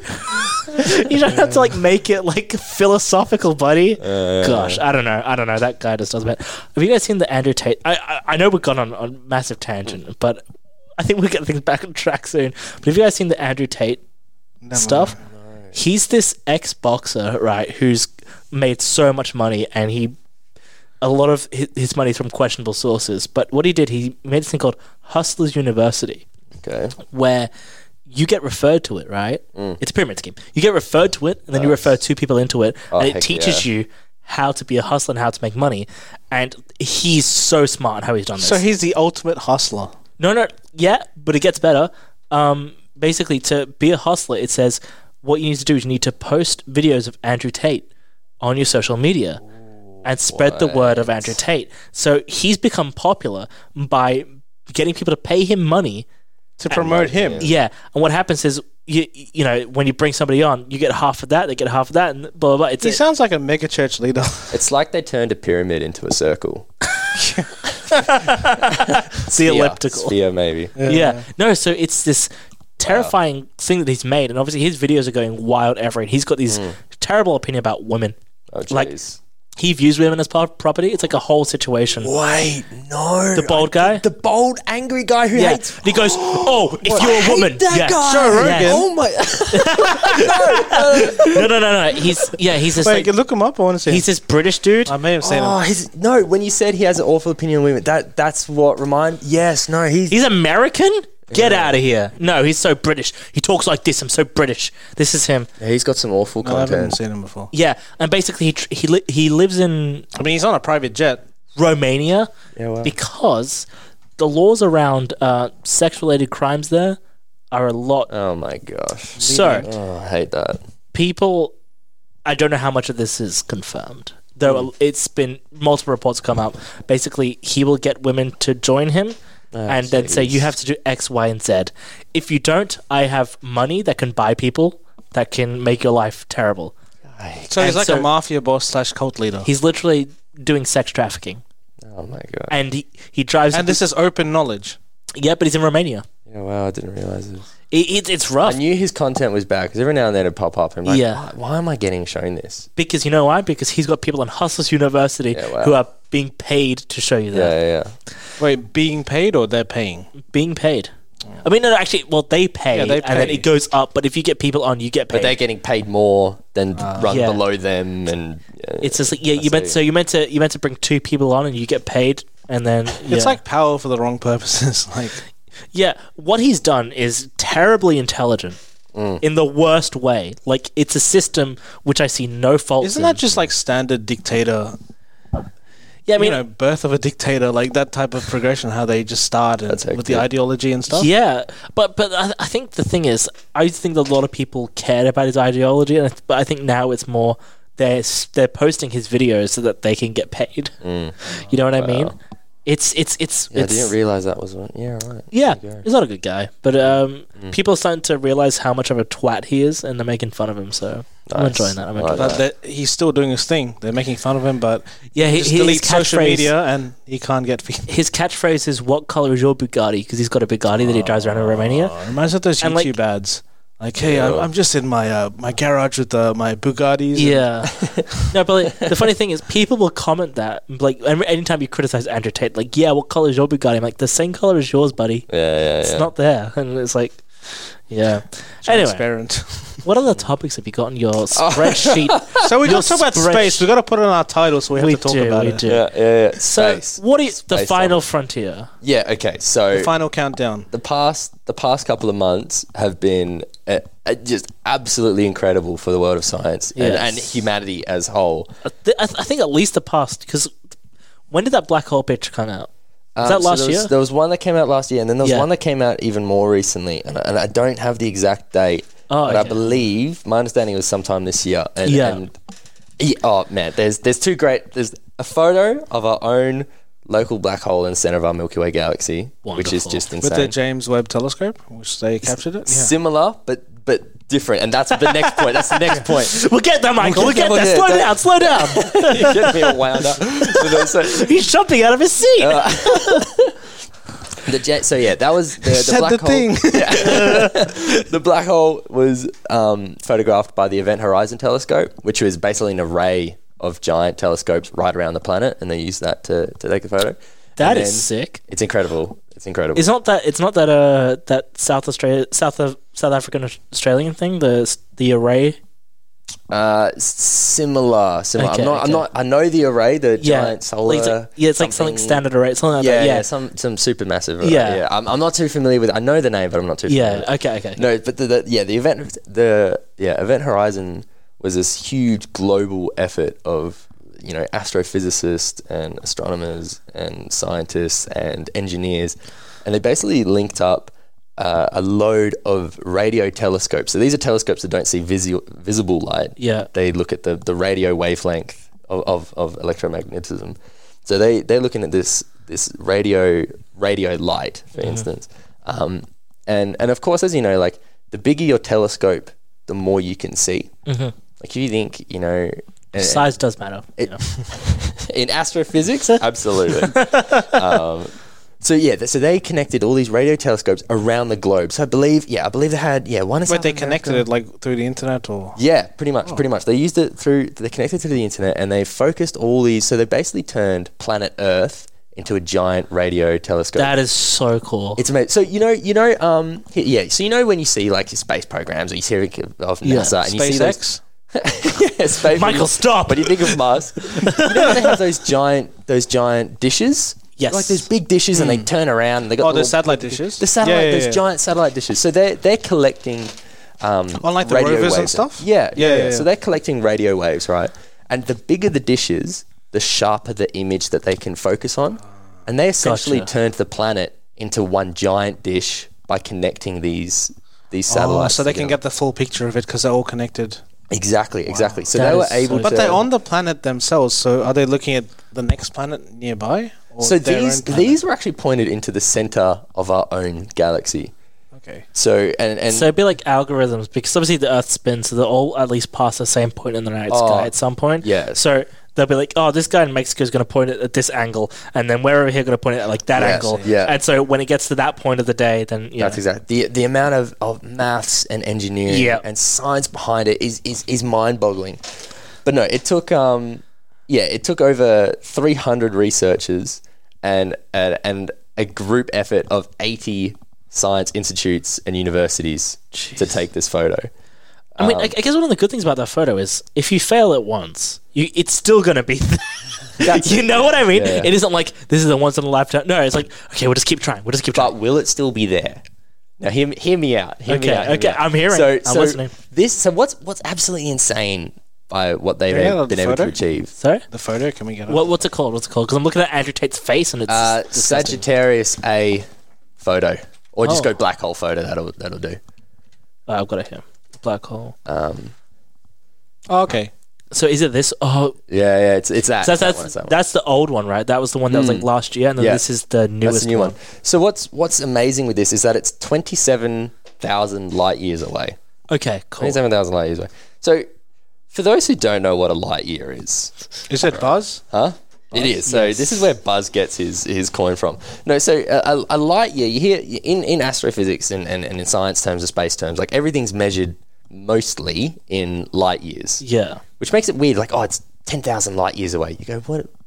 Is a light year? How far is a year? What does that mean? So let me break this down. So light travels super incredibly quick, right? Super quick. I don't have the exact number, but I know that it's 99.9997% the speed of light. That is the speed of light. Is it's the speed of light. Fastest thing. It's the fastest. Never mind. It's the fastest possible speed, and not saying like things can't go faster. No, like it physically, it's like a limitation to our universe. Like nothing can travel faster. Space bends to accommodate the speed if you go faster. Right? That's it. That's like, and you need to hit infinite energy, and then it gets really Star weird. Wars.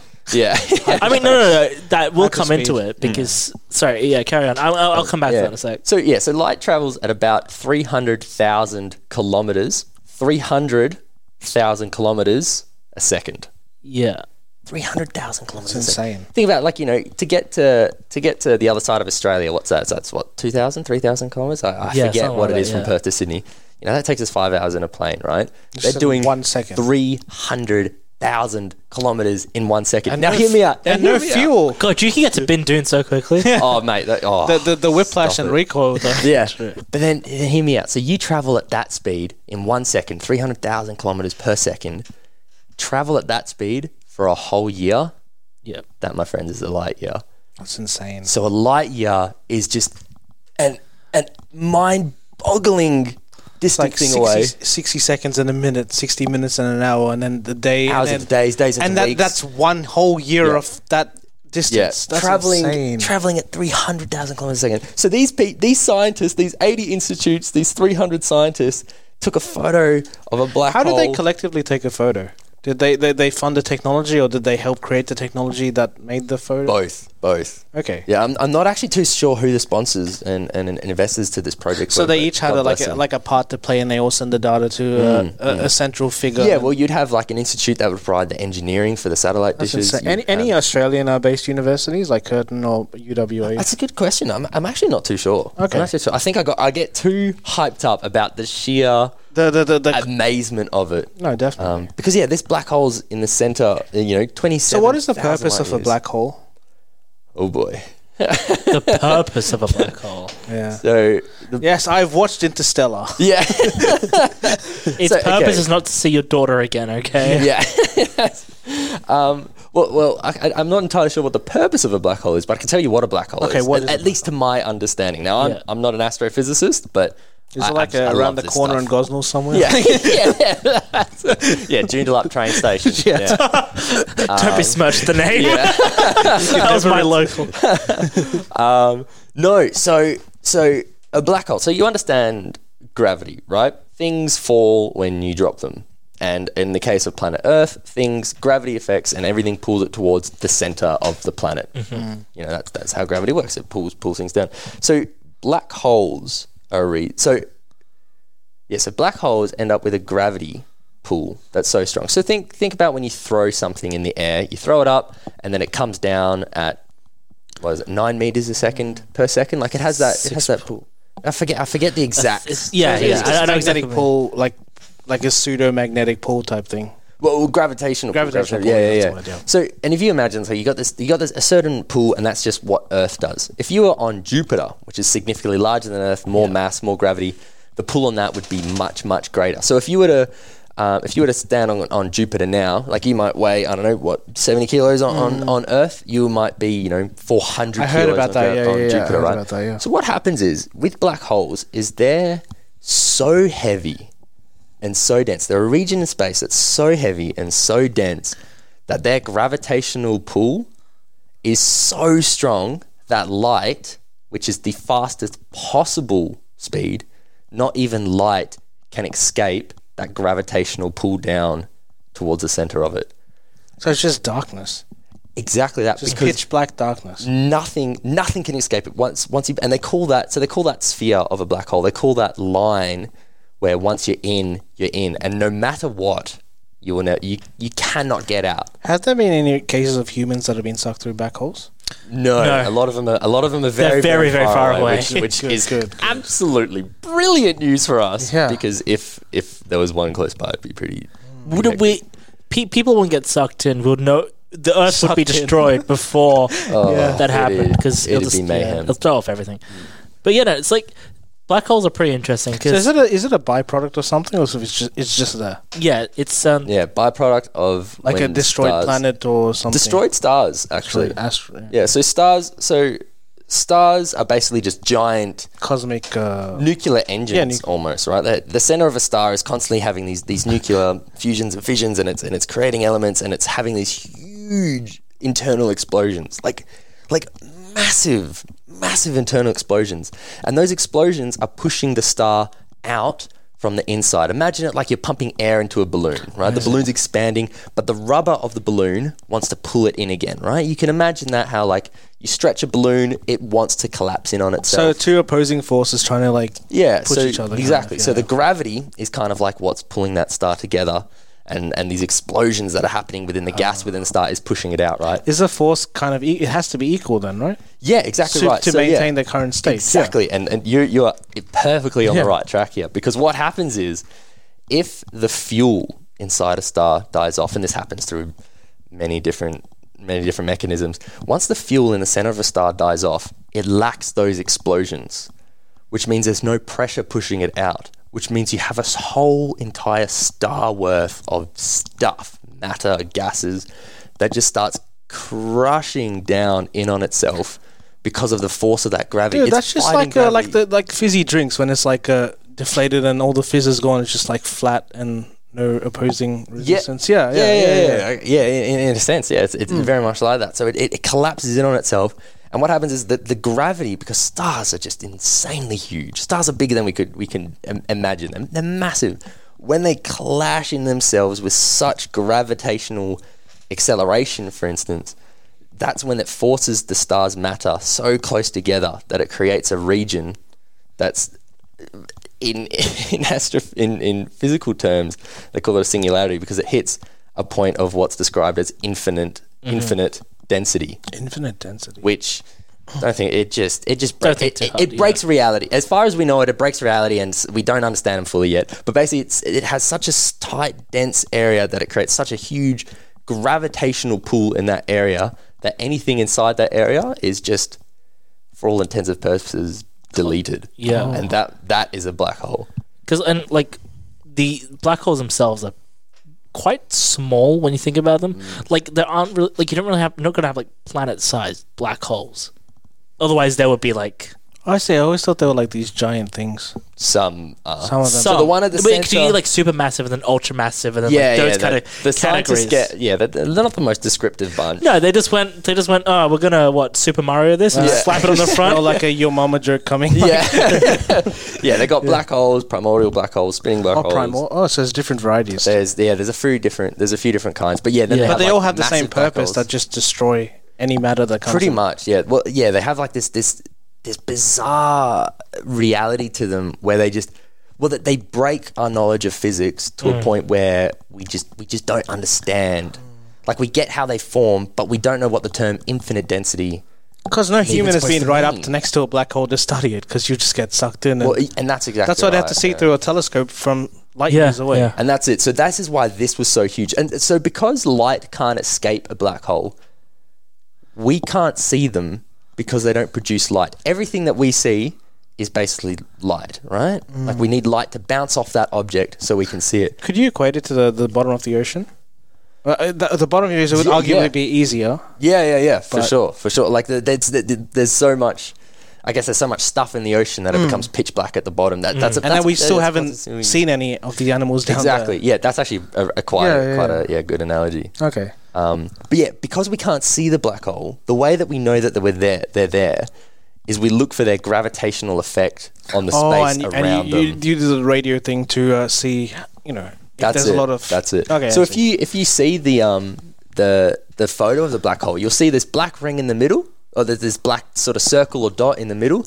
That is the black hole itself. So what's the orangey stuff around it? Is that it's I'm glad you asked. It's not you are pressing all of the right buttons, mate. Man, you're really. He literally leapt from his seat. That was beautiful. So the stuff, that glowing orange ring around that dark circle is matter. So dust, debris, probably other planets, often other stars, that are getting sucked into the black hole. And as they're getting sucked in, they rotate around the black hole. And as they're rotating, they get shredded and they start moving at mind-bending speeds. You know what this reminds me of? Spider-Man 2, the original Spider-Man 2 with the Dr. Octopus is he's got the sun. The sun, power of the sun in my hand. Everything's just getting demolished, just being sucked. No, it grows. It's very much the same. It grows too, right? Yeah. It's very much the exact same concept. It's the gravity of that thing sucks everything in. Okay. And as it falls in, it gets super heated. And we're talking degrees that are in the millions, like insanely. So is that all heat? Hot. So what we're seeing there is the glow of matter that's falling into the black hole. Similar to how incinerating. Yeah, so similar to how when meteorites hit Earth. The burnout. Yeah. So imagine that, but on billions. On just massive levels. Yeah. Wow. And that the fact that it's so bright, even light years away, that shows that it's super strong. Yeah. Like, you can't compare it to the sun, obviously, right? Oh, if we saw that with our naked eye, depends how far away you were, but. Good thing you got your glasses on. Yeah, that's it. I mean, because they're using radio to see it, would that actually show up like for our visual though? Like yes. with visible light? Yes. Okay. Do they have to wear like eye protection when looking through the telescope at that?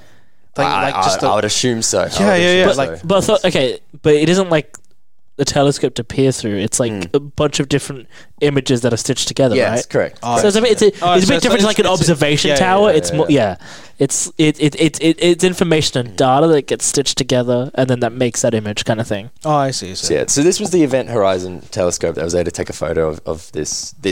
And what's amazing is like it's one of the first, second only proper photo image of a black hole. And so we've been able to study it. And when was it taken? From it. I'm not actually too sure on the date. Are you able to? Does it have it there? On the, if I go here, I will definitely have it. I might have the date there. Photo. Okay, so everything came out on. Pardon me.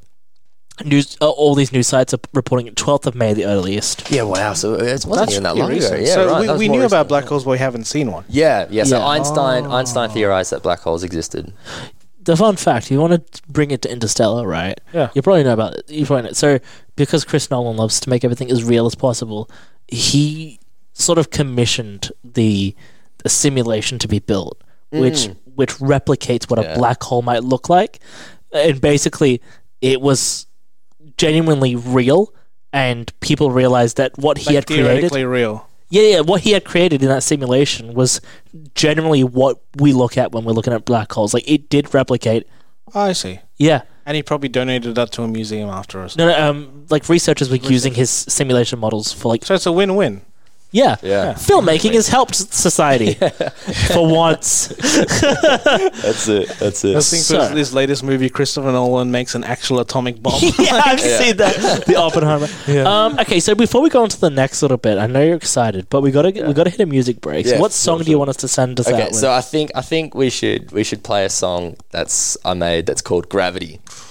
Wonderful! Oh, so fitting. So fitting. So it's part of a small album or an EP that I'm putting together. That's very science spacey themed. I'm naming it Relativity. Nice. After my sweetheart Einstein. And his theory of general radio and special. Yeah, not radio. Yeah, the throwback. This is a little teaser of what's to come. There's a whole album that's very spacey and like this. So, and this will be coming out sometime next year. So awesome, wonderful. Okay, so this is Gravity by. Sorry, it's so funny. It's been entered wrong into the system on our end. It says Picot. Oh yeah, nice. I love that. Is that you're like your younger brother? Yeah. That's 5-year-old you. You chose the 5-year-old door. That's me. All right, this is Gravity by Picot. We'll be back in a little bit.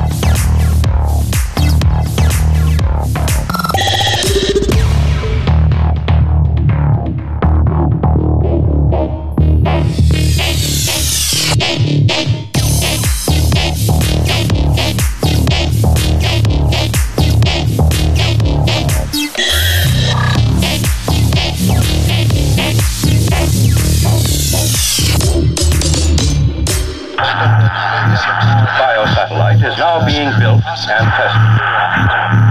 This state of zero gravity of the space environment.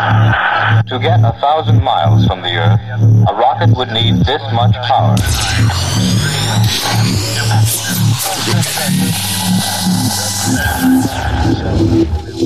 5, 4, 3, 2, 1.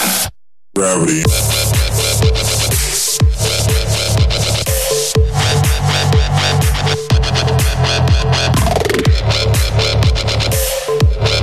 Zero gravity.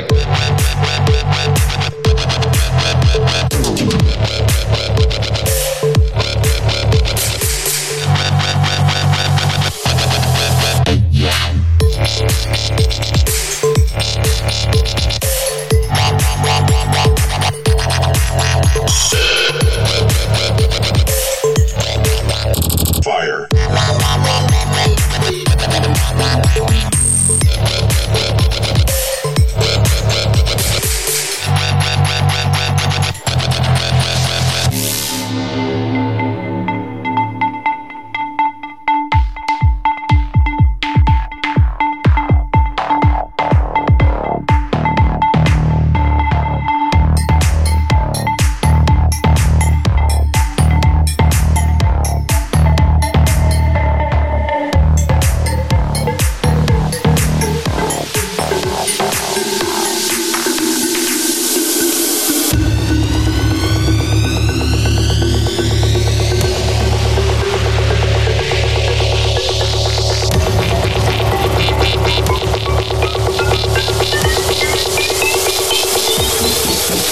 Gravity.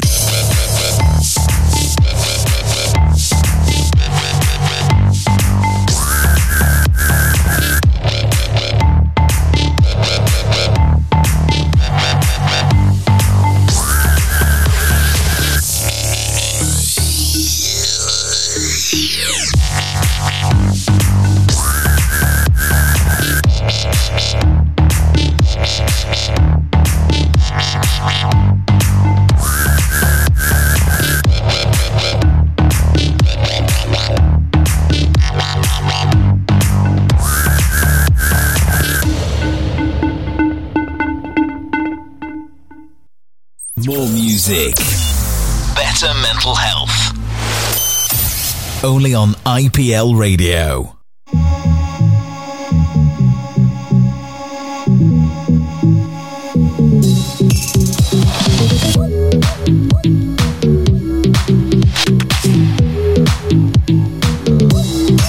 I'm a G.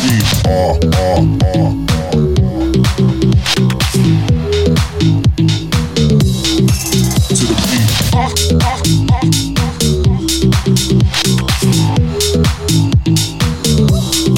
But you knew this.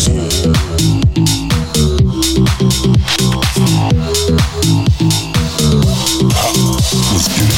I'm a G, but you knew this. To the beat, yo, we move it. Get money, be so foolish. All day is how we do this. Drop bombs, atomic, or you could slam like Onyx. I keep game through my optic. Throw your body, don't stop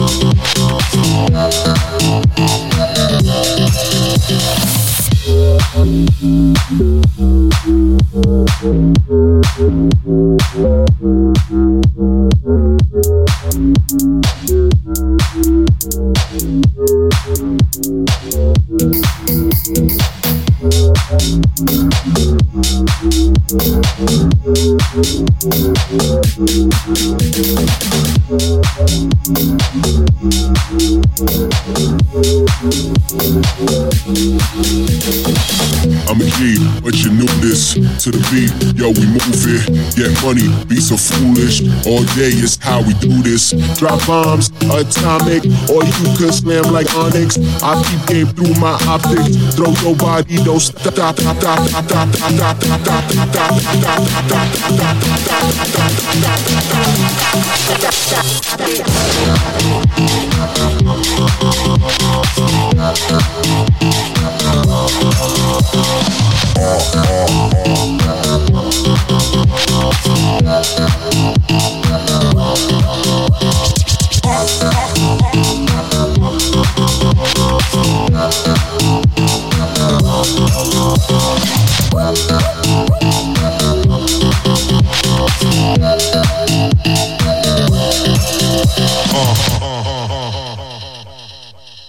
And that right there was Atomic. Atomic by Pycon. Okay. So we're nearing the tail end of the show. We thought, let's keep it light. Alex, did you say light year? Light and breezy, buddy. Yeah. But we'll keep it, very lighthearted and very chill with the hard problem of consciousness. Yes. Please explain that for those Just who a are... nice way to unwind my day. Yeah. For those who are unsure, what is the hard problem of this consciousness? one's going to keep you boys up tonight. So the hard problem of consciousness. So when you think about who you are as a person, you can taste, you can see, you can smell, you can have experience that we know. You have memories, and you go, okay, cool, that's amazing, right? I am me, and I experience life as I experience life. Then you go, okay, what am I made of that allows me to have these experiences? And you're like, oh, well, you have a brain. You go, cool, well, a brain, it functions, and it's where I basically live. And then you go, okay, what's a brain? That's where I live. I like that. It's like Inside Out, like yeah. But then you go, okay, what is a brain made of? And you go, well, it's made of synapses and nerve endings and connections and neurons. And all that. And you go, okay, and they work by sending electric little pulses. And you go, okay, but then what are the nerves?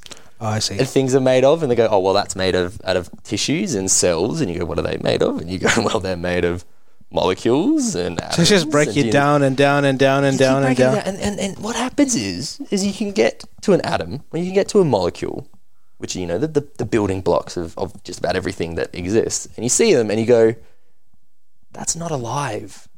That's a dead thing. It's like the atoms in a rock aren't alive. But if you take those carbon atoms and those oxygen atoms and the water and the zinc and the mercury and the copper in those tiny proportions that are in your body, and you arrange them in the perfect way, so you have DNA and cells and a liver and a brain and a heart, you have a human that can think and experience and study and learn those things. And just function automatically. And exactly. The way that I kind of settle myself with that, we spoke about it maybe last week, but the idea that life itself is so finicky, right? In the way that anytime a problem shows up, it makes one solution and then another problem, and it'll make another solution, right? So people look at us like, wow, we're the perfect specimen. We've got all these things to do, all this stuff. Like, no. That's because a problem hit us and we went, okay, now we need a heart to pump this. Well, it's like when you mentioned that YouTube video of like the dunking and things. And yeah. So like, it's these videos where there's like, it looks like wax or whatever. Like, it's before your hands, but then they'll dunk something in it. They'll dunk it in more wax. And over time it builds this monstrosity. It's like the Darwinism type of thing. Yeah. So that's like how I imagine it. Because, when you look at the basic building block, the first like little cells that really existed, it was just movement, I guess, that happened, like electrical, like, charges pulling from one side to another, built from that, and then suddenly this thing was able to move, right? And then from there, and just organize the cells, organize the molecules in an area, right? Then it just, from there, it was just fascinating. It was just input, and then it built from that. So like that's the way I kind of set on myself, where I'm like, oh, okay, I'm not built of this perfect system that just happens to exist. It's like, no, I'm a mess. I have back issues because psychologically and physiologically we evolved to walk upright, and it's just ruined me. Ruined me. My back hurts all the time, right? Like we're so imperfect I think that it's actually amazing that you mention that, because there's something along those lines and how we're imperfect as a human, like as a human design. Yeah, we're imperfect. Like our feet aren't really that great. Embrace the bipedal. Yeah, exactly. Our knees suck. Our hips suck. What's amazing is that through the introduction of C-section births in a hospital system, so through that implementation, and so where women who had naturally narrower hips would have, passed away in birthing. Yeah. Through the availability of C-section, both wherever, save the mother's life and the baby's life in those instances, it's propagated the gene of short, narrow hips. So of narrow hips. So what that means is that the population of women who have narrower hips has actually skyrocketed. Yeah, that was the whole Revert beauty to standards Pixar and mom. stuff. The whole beauty standards in the past and things like that, like with like bigger women and stuff. Yeah. Like Pixar mums. Yeah. Yeah. we always have the same moms. We do. Always. Is it a show without us talking about our mummies? Anyway, no, that's incredible. And I've never thought about that as like a byproduct of that happening. Exactly, and it's fascinating because we're affecting, and that's in a sense a micro example of of man-induced evolution, which I think is incredible. Something that has been almost primarily nature's role. I mean, we have had that influence to it. Human influence in evolution isn't actually it's not that really that new when you look at it, right? When you look at bull terriers, those gnarly little guys, poor fellas. But if there's photos from late 1800s, and you can see they look like regular dogs. We've stuck our hand in the situation. That's it. A bull terriers, pugs. I think what other dog? There's a bunch of other dogs where there's all these old photos of them. Perhaps I love staffies. I did actually a presentation on it where there was these photos found of fruits and vegetables from time gone past. Yeah, wow. And you can see how the watermelon looks so different. You're kidding. The watermelon was all rind back then, and now we've made it. Most the prehistoric watermelon? No, not even prehistoric. Pre-industrial revolution. How would it look like? Wow. So that's amazing. Would it be a lot smaller? Because we would have grown them to produce the most fruit, because that's the most profitable watermelon. Most fruits aren't what they are in nature. Most fruits are a man-made design. Yeah. I see. So genetics and all that. Yeah, selective breeding, that sort of thing. Exactly.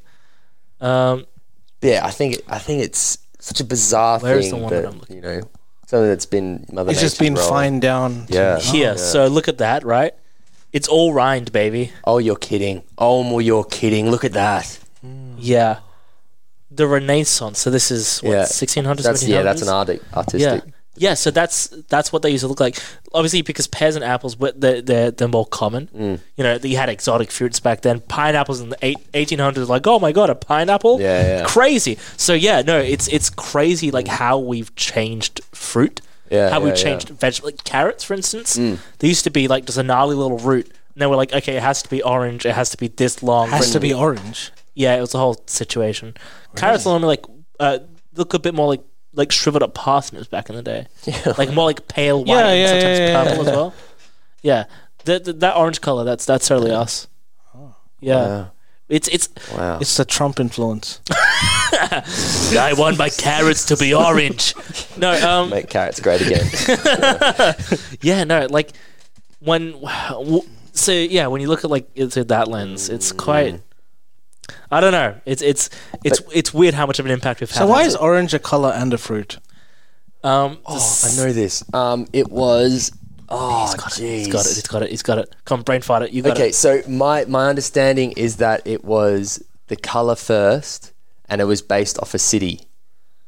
And I'm pretty sure the city was around Turkey at the time. I think you're right, because I think the orange had a different name where it was called more red. I think that's my interpretation. Orange was to describe the city and a more red. Because everything was nothing rhymes with orange. Everything comes back to the orange. Yeah. Was the forbidden fruit an orange? Probably. No, it was one of these rind only watermelons. Yeah. And I looked at it for this? Yeah. We've been on a downhill. Mark De Silva would love that picture of the watermelon. But no, human involvement in evolution and nature now has taken such an. This is one of the things that I do get depressed about a lot. Yeah, about watermelons. Yeah. Watermelons is leading cause of depression in millennials. In Alex. I'm not millennial, buddy. Oh, you're a Gen Zoomer. Z, baby. Yeah. A lot of the times when I can see, I not even can see, but you're just told of, how we've affected stuff. It's taken 100 years to get to this point. Yeah. Where now we realized, maybe we made a mistake. It's going to take 100 years to get back. Well, that's a perfect example of that is the current cane toad problem across Queensland. Yeah. You know, the English colonisers years back brought in rabbits on their boats, and the rabbits just spread like crazy and were destroying the land, killing, causing havoc for the farmers, the first farmers, and then. So they thought, oh crap, what are we going to do about these rabbits? Well, what eats rabbits? Well, foxes. Foxes eat rabbits, so they brought in foxes. But then the foxes, who just had this abundance of rabbits, started going crazy, and then the foxes started killing their sheep and their livestock. Yeah, we talked about it with it's not even that, like the native wildlife. And that was getting decimated. We talked about this when Mario was there. He was like saying in his farm, Mario Garden, his fox problem because they have a farm and too many foxes destroying the crops. Too many cooks. Well, that's it. And then guess what they brought in then? So once the foxes were a giant problem, guess what they brought in then? They brought in cane toads, because when the fox eat the cane toads die. But they're the cane toads, as we see today. Wasn't it for the cane beetle? Did you have to dissect one in high school? Wasn't the cane toad for the beetle? The beetle? Fox. It was like, no, it's the cane... My goodness, I've been misled. So I believe it's... plantations, you had the cane beetle, right, which became a pest, and then the cane toad was to resolve the cane beetle problem. Yeah, wow, okay, awesome. I believe that's the chain of events. Really cool. So just bring in something to destroy something, but then it gets out of control, then bring another thing in. It's hubris, yeah. No, so one of the things that does terrify me in a way is, it takes us not necessarily 100 years to realize a problem, but 100 years to start changing. But it does take time to realize that something we've done is a problem. And what are we doing right now where we think we're doing good or we're fixing things, which in 100 years is going to become so like global warming and stuff. We don't have a lot of time, but there are things like before petrol was unleaded. Oh yes, right. Yes, I watched a YouTube video about it, and is that by Veritasium?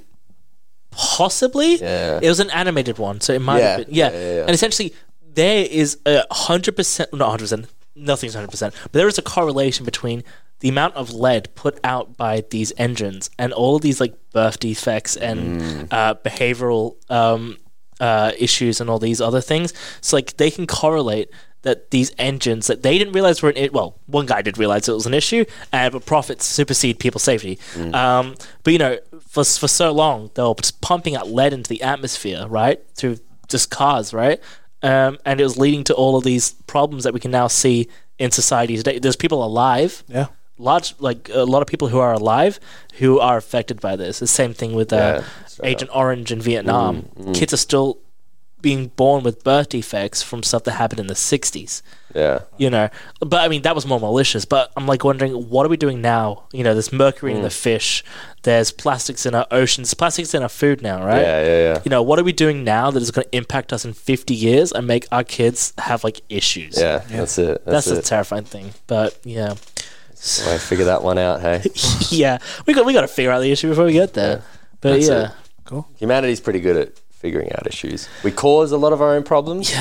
Look at WALL-E for an example. We cause a lot of our own issues, but we're pretty damn good at fixing them too. I mean, then comes the economic side, right? What are we willing to sacrifice to fix the issues? Because it's profits before people, baby. Straight up. Straight up. Speaking of profits, you know what profit's awesome? Peanut butter. Oh yes, love peanut butter. I'm indifferent. We talked a lot about peanut butter in our previous shows, right? I think so. Oh, How can you be indifferent to peanut butter? You either love it or you love it, or you're allergic. Sorry. No, crunchy or smooth? Crunchy. Okay. Nah, peanut butter. It's dry. It sticks to the roof of my mouth. Makes me go all the time. You know what the worst thing which had peanut butter this month? The peanut butter burger at Varsity. Nothing is the worst. Try the peanut butter burger at Varsity. One? No, the new one. Yes, the Canadian one. You're talking like a meat patty with peanut butter. Peanut butter, marshmallow, banana, whipped cream. Michael, it's just the Presley meat, bacon. It's just the Presley with marshmallow on top of it. Did you enjoy it? I don't eat red meat. My friend ate it and said it was the most horrific thing. Yes, and I had the new one. It was the worst thing ever. Wow. They've gone really. It's a Canadian burger. Doing the impossible. Yeah. Anyways, What is peanut butter about? It's the reason I bring up peanut butter. Yeah. It's as Pykos, the music producer. And it's not horrendous like the burger. No, and it's not horrendous. It's actually my most recent song. It's on every streaming this platform. month, right? Wonderful. Yeah, came out just a couple of weeks ago. Peanut butter. What a name. It's a good song. Strongly recommend. My mate sent me a voice message on Facebook Messenger. It was just him yelling peanut butter, and I thought, who was the woman at the beginning? Like, was that a recorded? That was just some bizarre. I typed in peanut butter free vocal sample into Google, and that was the one that I found. What a specific thing! Yeah, that's so funny. But yeah, so let's recap everything. You know, we've got 2 minutes. Let's recap. Okay. Today, so we talked. You know, obviously we've got Pykos in the studio. We talked a lot about your music endeavors. We talked about the name Pykos. Yeah, yes. Yeah. Which I also agree is a travesty that pies are costing so much. If I want a chicken pie from Transperth kiosk, gotta fork out a lot of money. Then we talked about music production and briefly the inspiration behind certain songs. Yeah. Then we talked about space. Yeah. Or do we have a tangent before that? Oh, I don't know. We covered a few. We covered quite a lot. We blitzed through the topic. And this was a shorter show, all things considered, technically. Yeah, technically. I mean, you can still include the stuff that I talked about. Yeah. You don't have to cut that out. I'm just saying. I mean, I put a lot of insightful thoughts into that. I definitely didn't ramble anyway. Anyway, so Sir Pykos. Sir Cost.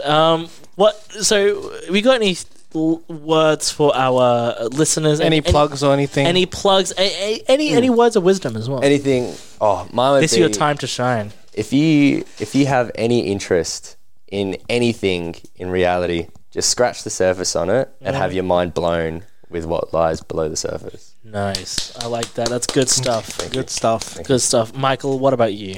Fill up fuel. Today's cheap day. Yeah. Oh, fuel is so cheap. Oh my goodness. Which terrifies me. 161 today, baby. It's going to shoot back up. That's why you price lock with the 7-Eleven app. That's what I'm going to do. Oh my Thank you, goodness. Michael. Actually, you know what? I'm going to do it right now. Where's my phone? It's under my leg. Within our 2 minute time. Wonderful. And anything you got to say, Alex? Yeah, no, just don't sacrifice your own happiness for anybody. Excellent. Stay healthy. Drink water. I found out drinking water is good for you. Straight up. I've been having really bad headaches lately. Water's a problem. But other than that, stay happy, stay healthy. And eat some peanut butter. And check out the Verdict_IPL. Check out Pykos. Yeah. Amazing music. Listen to peanut butter while playing peanut butter. Exactly. Yeah, that's it. Anyway, bye-bye, everyone. See you for next time.